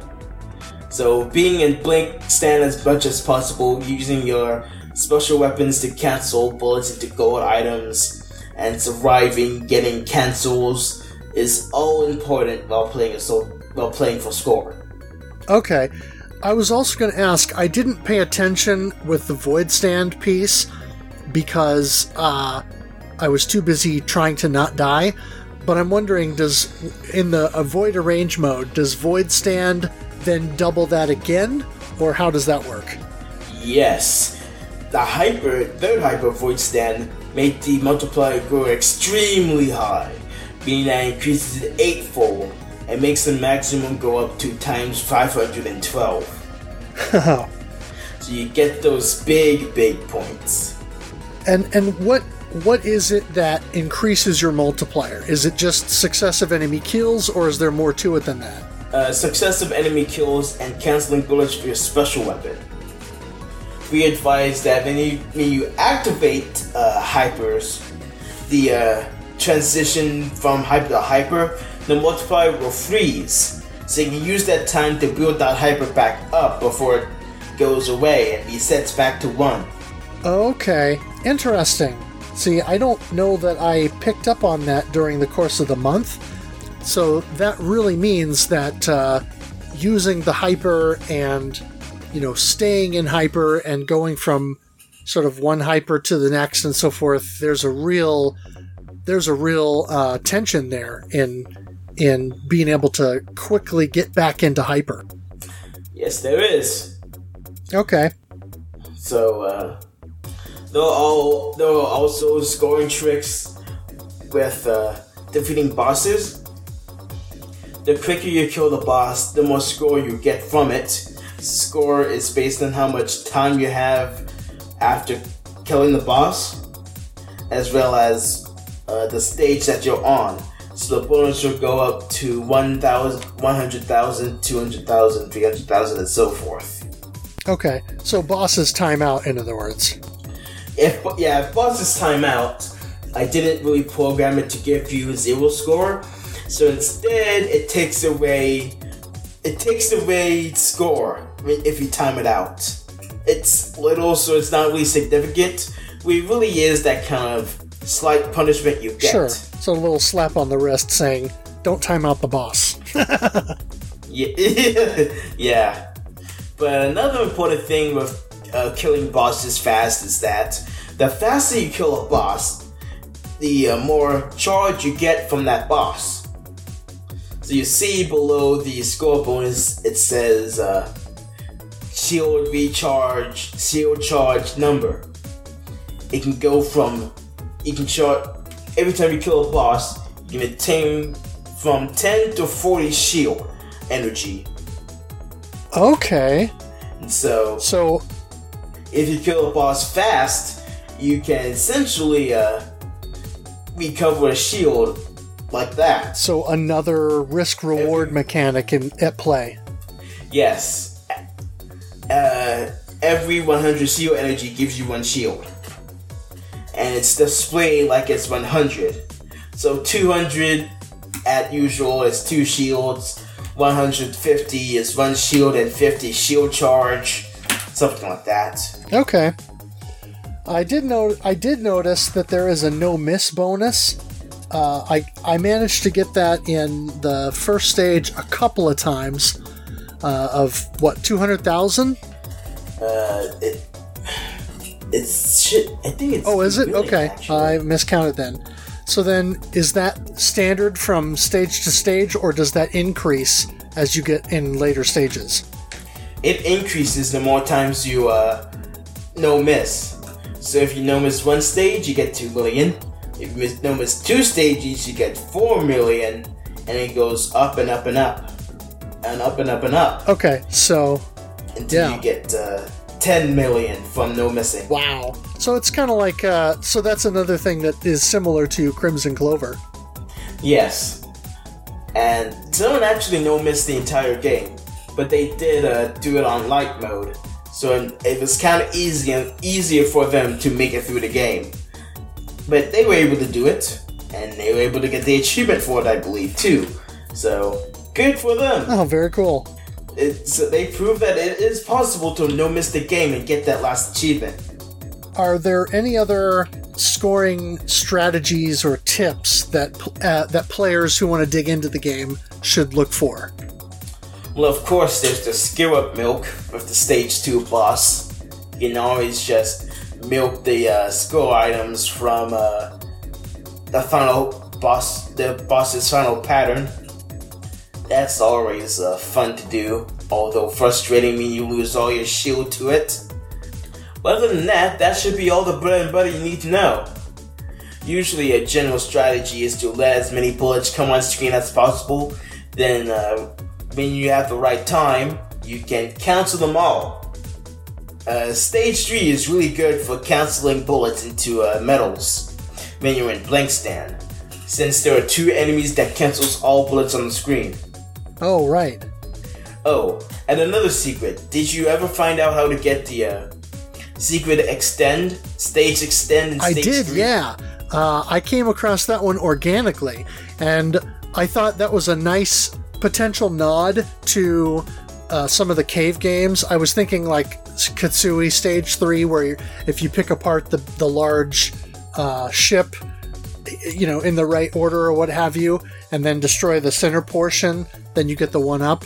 I thought maybe it was kind of a little bit of a nod to that, where you basically take out all the smaller turrets or what have you, guns, and then attack the large green core. If you take out all the little cannons first, then attack the green core, then when you take it out, you get that little symbol that looks like the assault shell insignia. Yes, the Joker symbol. Yeah, I actually found that, I want to say it was either my first or second time I got to stage 3 and reached that point. I just sort of did it by accident, and then the next time I did it, I realized, oh, this is actually a repeatable thing. An actual extend. It's there for both loops too. Cool. So you can get it from both loops. Does that give score? That little item? No, it just gives you an extend. Gotcha. Okay. Speaking of extends, with original mode, your first extend is at 175 million. And then for every 400 million, you get another extend. Yeah, I managed to get to a full, 5 shield hits by getting both of the point extends and getting the stage 3 extend.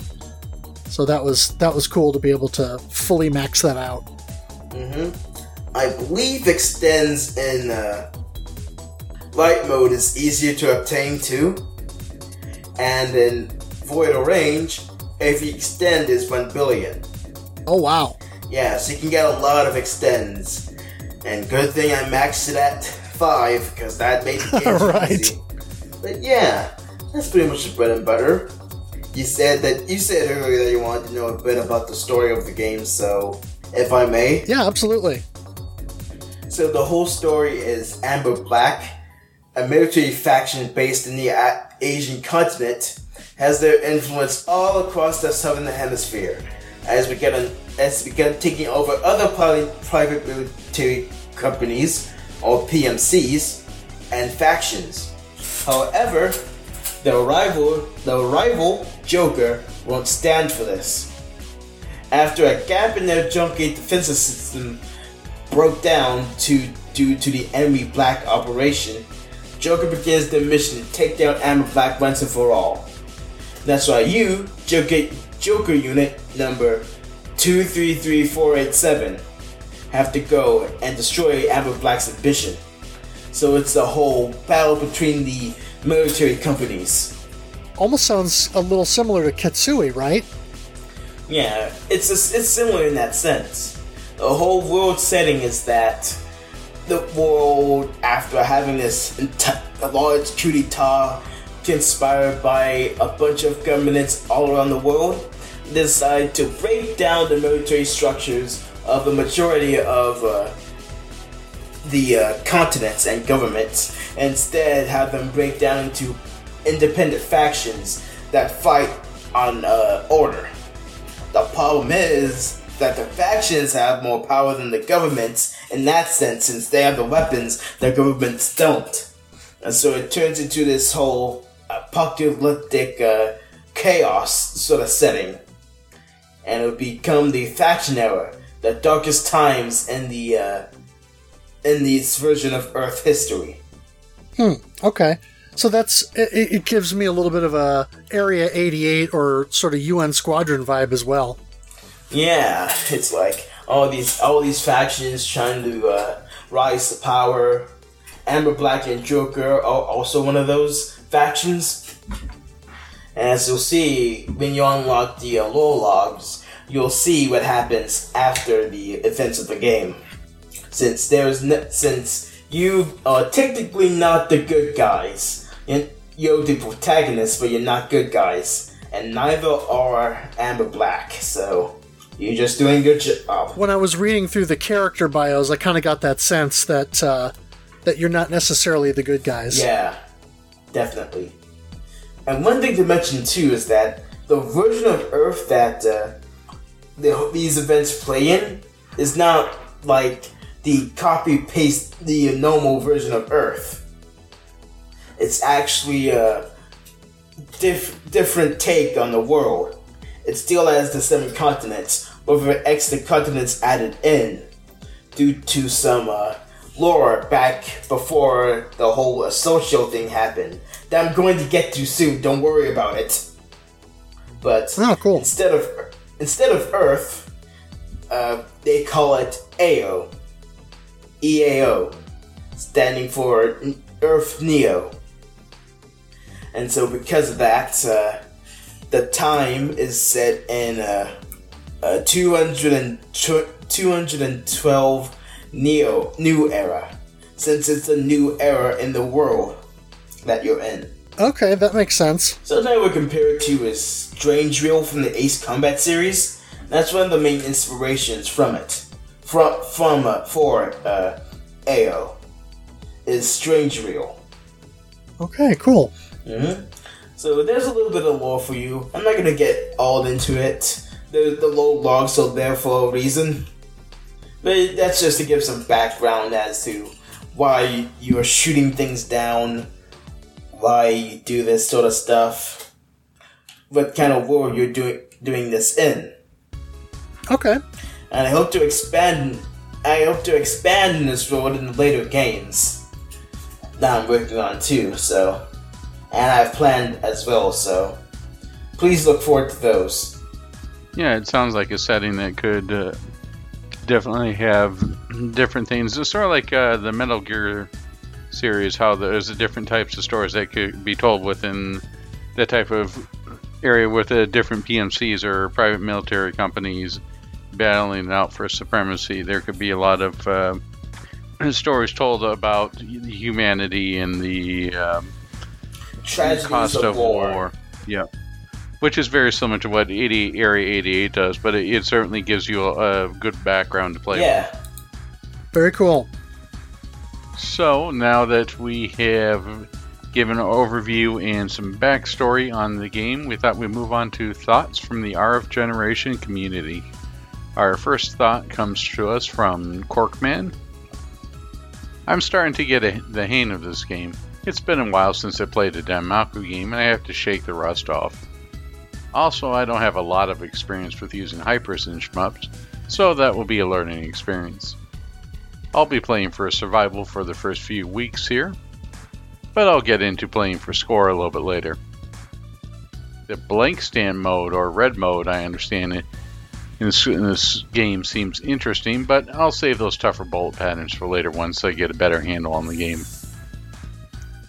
Been trying out all the ships. The variety in them is really nice and allows for different gameplay types. I like the blue Ketsui ship the best so far. Those defensive shields or sub-weapons she has are very useful since they seem to stay on the screen and absorb bullets faster than any other sub-weapons.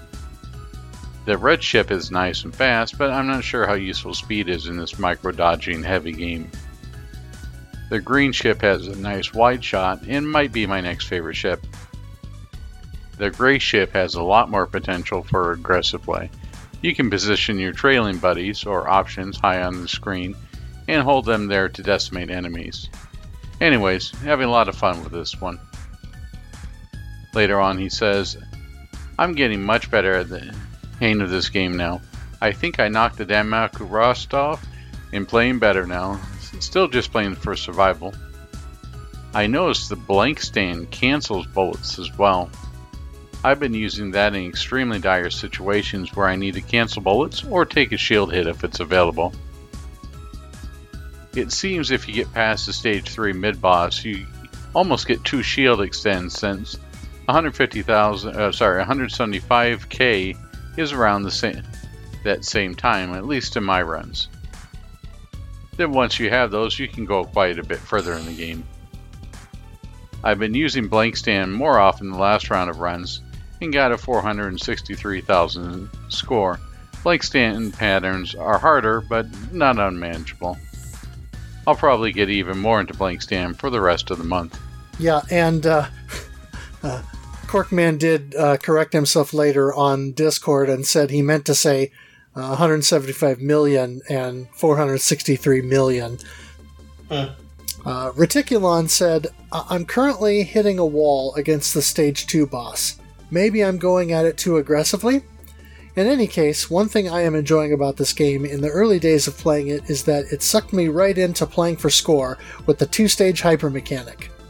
Normally I am a survival player, but in this one I am always towing the line with how much double hyper I can get away with to boost my power and score despite the increase in difficulty.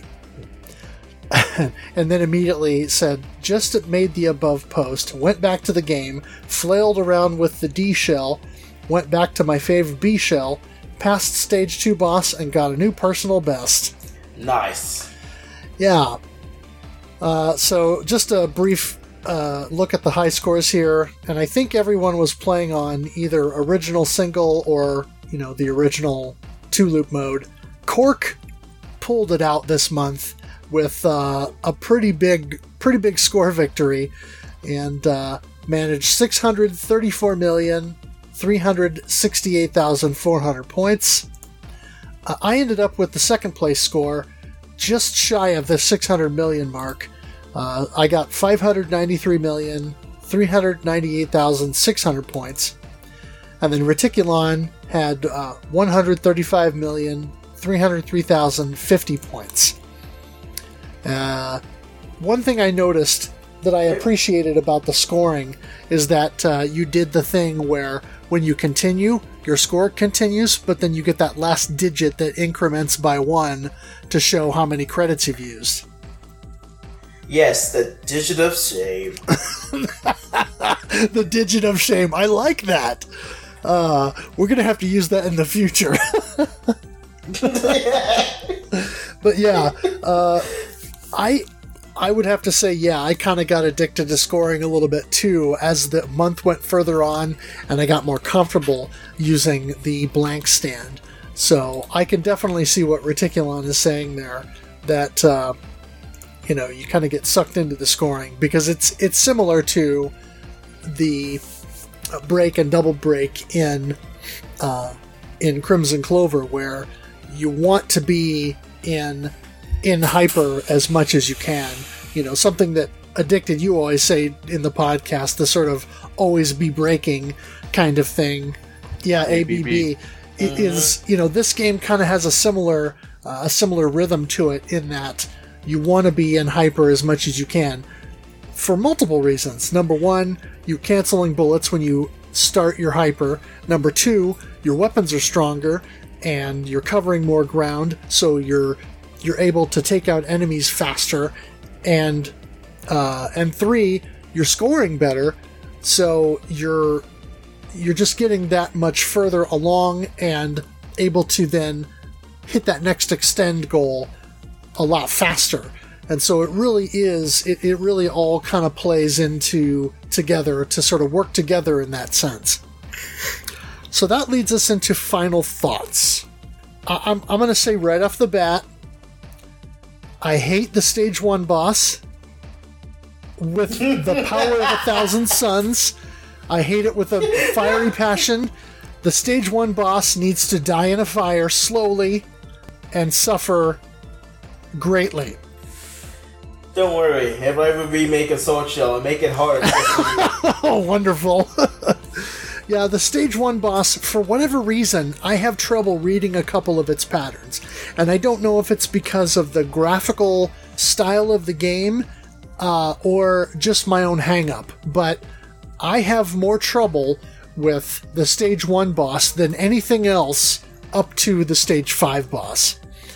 But some of that might be my own problem because I stuck with Susie and the slower Gamma ship. So it was harder to sort of macro around the stuff that I had trouble with. That notwithstanding, that issue, my problems with the Stage 1 boss notwithstanding, I gotta say that I enjoyed this game quite a bit. I was initially enjoying it, other than the Stage 1 boss, but I was surprised at how much of a rhythm I could find with the game early on, and just how refined it already felt to me in comparison to some other shoot 'em ups that I've played. And so I gotta say, I'm impressed. And frankly, I'm a little jealous because when I originally went to college, I went in with the intent of learning computer programming, and I wanted to get in and write software and eventually make my own games. And that was my thing. I wanted to try and big dreams of a young adult, become a hotshot game programmer kind of a thing. And that never materialized. I went to college, and I tell this story sometimes, but, I went into my computer programming, my computer science 101 course, and they had a 400 level instructor teaching a 100 level course. And the guy was brilliant. But within the first week, they were trying to teach us the syntax, or have us learn the syntax of C++.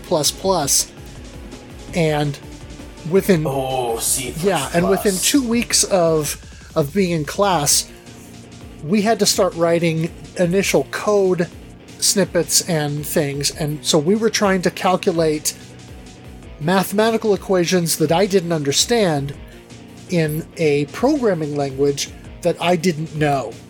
And so the deck was stacked against me in that sense, and I was not prepared for what I was getting into. And so I kind of floundered that whole freshman year. And it pretty much killed my dream of getting into that level and sort of becoming a game programmer.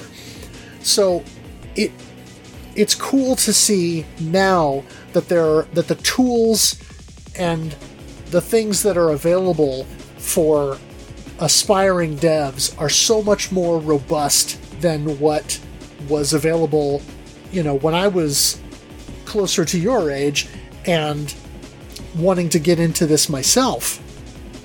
You don't have to do everything by hand anymore. But even with that, you kind of said that you've used a combination of the drag and drop within GameMaker and then also getting into kind of what's under the hood and writing code as well. So I gotta say, your ability at this point to sort of glean design concepts from different shooters and incorporate them in your own way and sort of put your own spin or twist on it, it's impressive. And Assault Shell, despite what you've said about, there's plenty of things that you would go back and change or do different with it, I think it's a pretty strong showing as kind of an initial release. I know you've done a few games before this, but this is your first game on Steam, right? Yes. Yeah. As an initial release on Steam, as my debut. Yeah, I think it's an impressive start, and I think if you continue to grow as an artist and as a dev, the way that I've kind of watched you grow over the last couple of years, just sort of keeping tabs on what you're doing on Twitter and watching the development of your games and your art and all of that, I think you've got a bright future ahead of you. And I have really enjoyed my time with the game this month. Again, Stage 1 boss notwithstanding.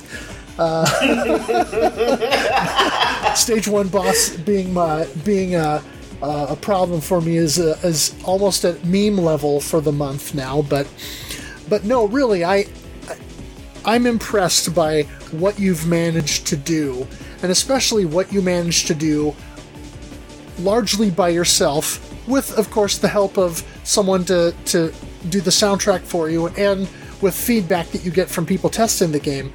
But realistically, what you managed to do over the scope of a few months to the point where the game initially released, and then over the last year to get to the 2.0, hats off, because I certainly don't know that I would have the ability to, even if I had all the ability to code stuff and design and everything, I don't know that I would have the ability to sort of put together a game that feels as well put together as this does. Well, here's what I have to say to you, Game Boy Guru. It's never too late. There's people out there that are making games in their 50s and 60s, and they keep doing it whether or not they make good games or not. It's all about that journey, which is kind of ironic since I'm young and I have the problems of the journey myself. It's kind of slow for me, and I wish it was faster. But definitely, people out there, even in their middle age, are still making things, making art, making stuff. So I would say it's never too late. One of my mutuals, Octane, is actually making a game himself, and it's not actually it doesn't look exactly the best. I know, and we all know that. But it's still fun to look at, and it's still interesting to see him work on it and talk about it and brag about all the fun things that he does with the game too. So I would say it's never too late. Well, I appreciate that. Thank you. As for me sort of signing off, I would have to say that I'm very glad to be able to join the interview. I'm going to be able to be on the Shoot the Core cast for September. really grateful for all the support that I've gotten from the Shmups community and all of the other communities that I've been into. I've saying that I've got a little following behind me. I'm going to do my best to make games that they'll continue to enjoy, make games that I'll be continue to enjoy making. I'm not going to make sure that I won't burn myself out during the process, because I cut it close sometimes. Everybody knows that. But yeah, finally I would like to say that I hope everyone will look forward to the sequel of Soul Chill, Heavy Chill, which I released this August. The sequel that will feature new mechanics, new stuff, and the continuation of the story. Everyone looks forward to that game, as well as our current game in progress, the run again that I'm working on, Gun Angel. So, please look forward to those games as I'm continuing working out with them. Yeah. Again, thank you Game Boy Guru and the RF Generations forum for having me here and having my game be the Shoot Corecast Game of the Month. I'm really happy that I've gotten this far, and there's nowhere else to go but up. So, that's where I'm going to go. Shmups will never die, and I'll see to it that it'll flourish. Very cool. What about you, Addicted? Do you have any kind of final thoughts on the game? I have to say it took longer for me to warm up to the game than else. I think it's because of the way that I approach shmups. I mentioned before the food metaphor, and I think this has made me realize how much I approach shmups with my eyes. And it was sort of like, is this going to be good? Is this something I can enjoy? And then once I actually played the game, any qualms I had about looking at the graphics or the way that the graphical style was done just sort of went to the wayside. It was initial hesitancy on my part about giving the game a try, because I would have to say I was so used to just being blown away with the polish of the other stuff. No, I don't mean this as a knock against anything that was on there. It made me realize how maybe hesitant I was to try new stuff because it didn't look like some of the other stuff that I liked. And that is something that I realize I need to change. Once it's sort of like looking at someone hands you a burrito and you're looking, I wonder what's in there. You bite into it, like, man, this really has everything I love. You've got your meat, you've got your sauce on here, you got your sour cream, it's got the rice. It's just all the flavors really work well together. And this was a genuine surprise for me. I was really impressed by it and the soundtrack. For everything that's in there, it certainly doesn't feel, as Game Boy Guru has pointed out, like a freshman effort. And I think that's because you already have some other games under your belt. I am looking forward to what is produced in the future, as well as updates to this. If there's going to be another update for Assault Shell, may I suggest a quick restart? Because we definitely need that in all games. I've hated having to go back to a menu and then starting the game over again. That's just one of those quality of life features that I think should be in every shmup. But I found the more and more that I dug into the game, the more and more I liked it. It was getting past that initial hurdle for me, and I would certainly recommend people who do have problems or think, this doesn't look like something I would try. Give it a try, because I think you'll be surprised. Thank you very much. I'm glad to hear that. I don't consider updating a game with a quick restart function. I've been sitting on a version 2.4, but haven't really done anything with it yet, so if I have time, I'll be able to add more quality of life stuff and be sure to get it up there when I can.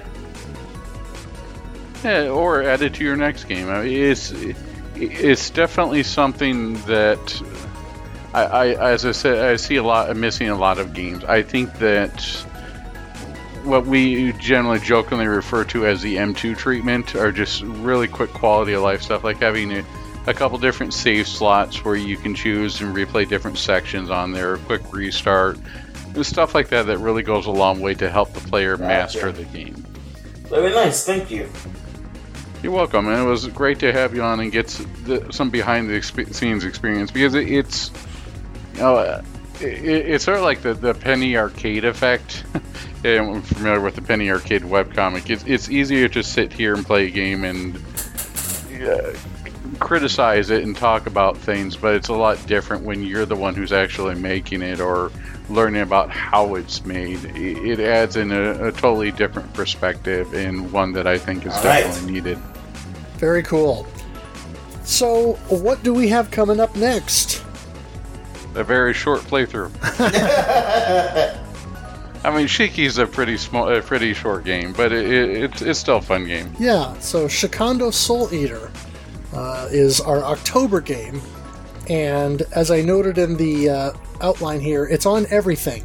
It is on PS4, Switch, Xbox One, PC, and of course backwards compatible on PS5 and Xbox Series. It's also on both mobile platforms, so it's very accessible. And I don't know if it'll still be on sale by the time this recording gets out, but right now it's on sale on the Switch for a little over $4. So definitely one to get in on. And then our November game, we're going to be... this is kind of the thing where we sort of try to limit ourselves to one game every year that is ridiculously expensive. This is a GoFundMe game. Yeah, this is a GoFundMe game. I like that. That's good. Yeah, we try to limit ourselves to one game a year that is ridiculously expensive to acquire. And so for November, we're going to be playing R-Type 3, which of course was on the Super NES. And now it also got a release later on the Game Boy Advance. Don't play the Game Boy Advance one. Yeah, that's what I've heard. Don't play the Game Boy Advance one. I'm still going to check it out for the podcast. May God have mercy on your soul. It did also, within the last 3 years, it got a licensed reissue through Retrobit. And of course, I don't know if there are copies still available, but you may be able to find those via Retrobit or Castlemania Games. There have been a couple of places you could buy it. And so, for those of you who absolutely have to have a physical copy, that may be a cheaper method to get a hold of one. But plus, it comes with some goodies. Yes, it does, and it's a very nice package. Actually, I bought the larger box version that has some extra cool stuff. So that's what we're going to be playing in November. As always, we'd like to shout out and say thanks to Ed, or Ed209 of Studio Mudprints, Bullet Heaven for the logo. Like to also thank him for making an awesome and sporting the Shoot the Corecast orange shirt. Like to thank Kogosu for the intro and outro music. Everyone from the RF Generation Playcast and Collector Cast. And like to thank Metalfro for always entertaining us with his... I almost said dog and pony show, but that's not right. It's more like a dog and dog show with your chihuahuas to making things interesting. You're right. And I also like to thank some guy for joining us and for creating this awesome game. Always, definitely. I would love to see more indie content in the future. So, I will be doing my best to support them. I hope you guys will too. Absolutely. Is there anything else you would like to plug before we wrap up, some guy? Play a Sword Shell. Alrighty. Well, thank you all for listening so much, and we will see you next month.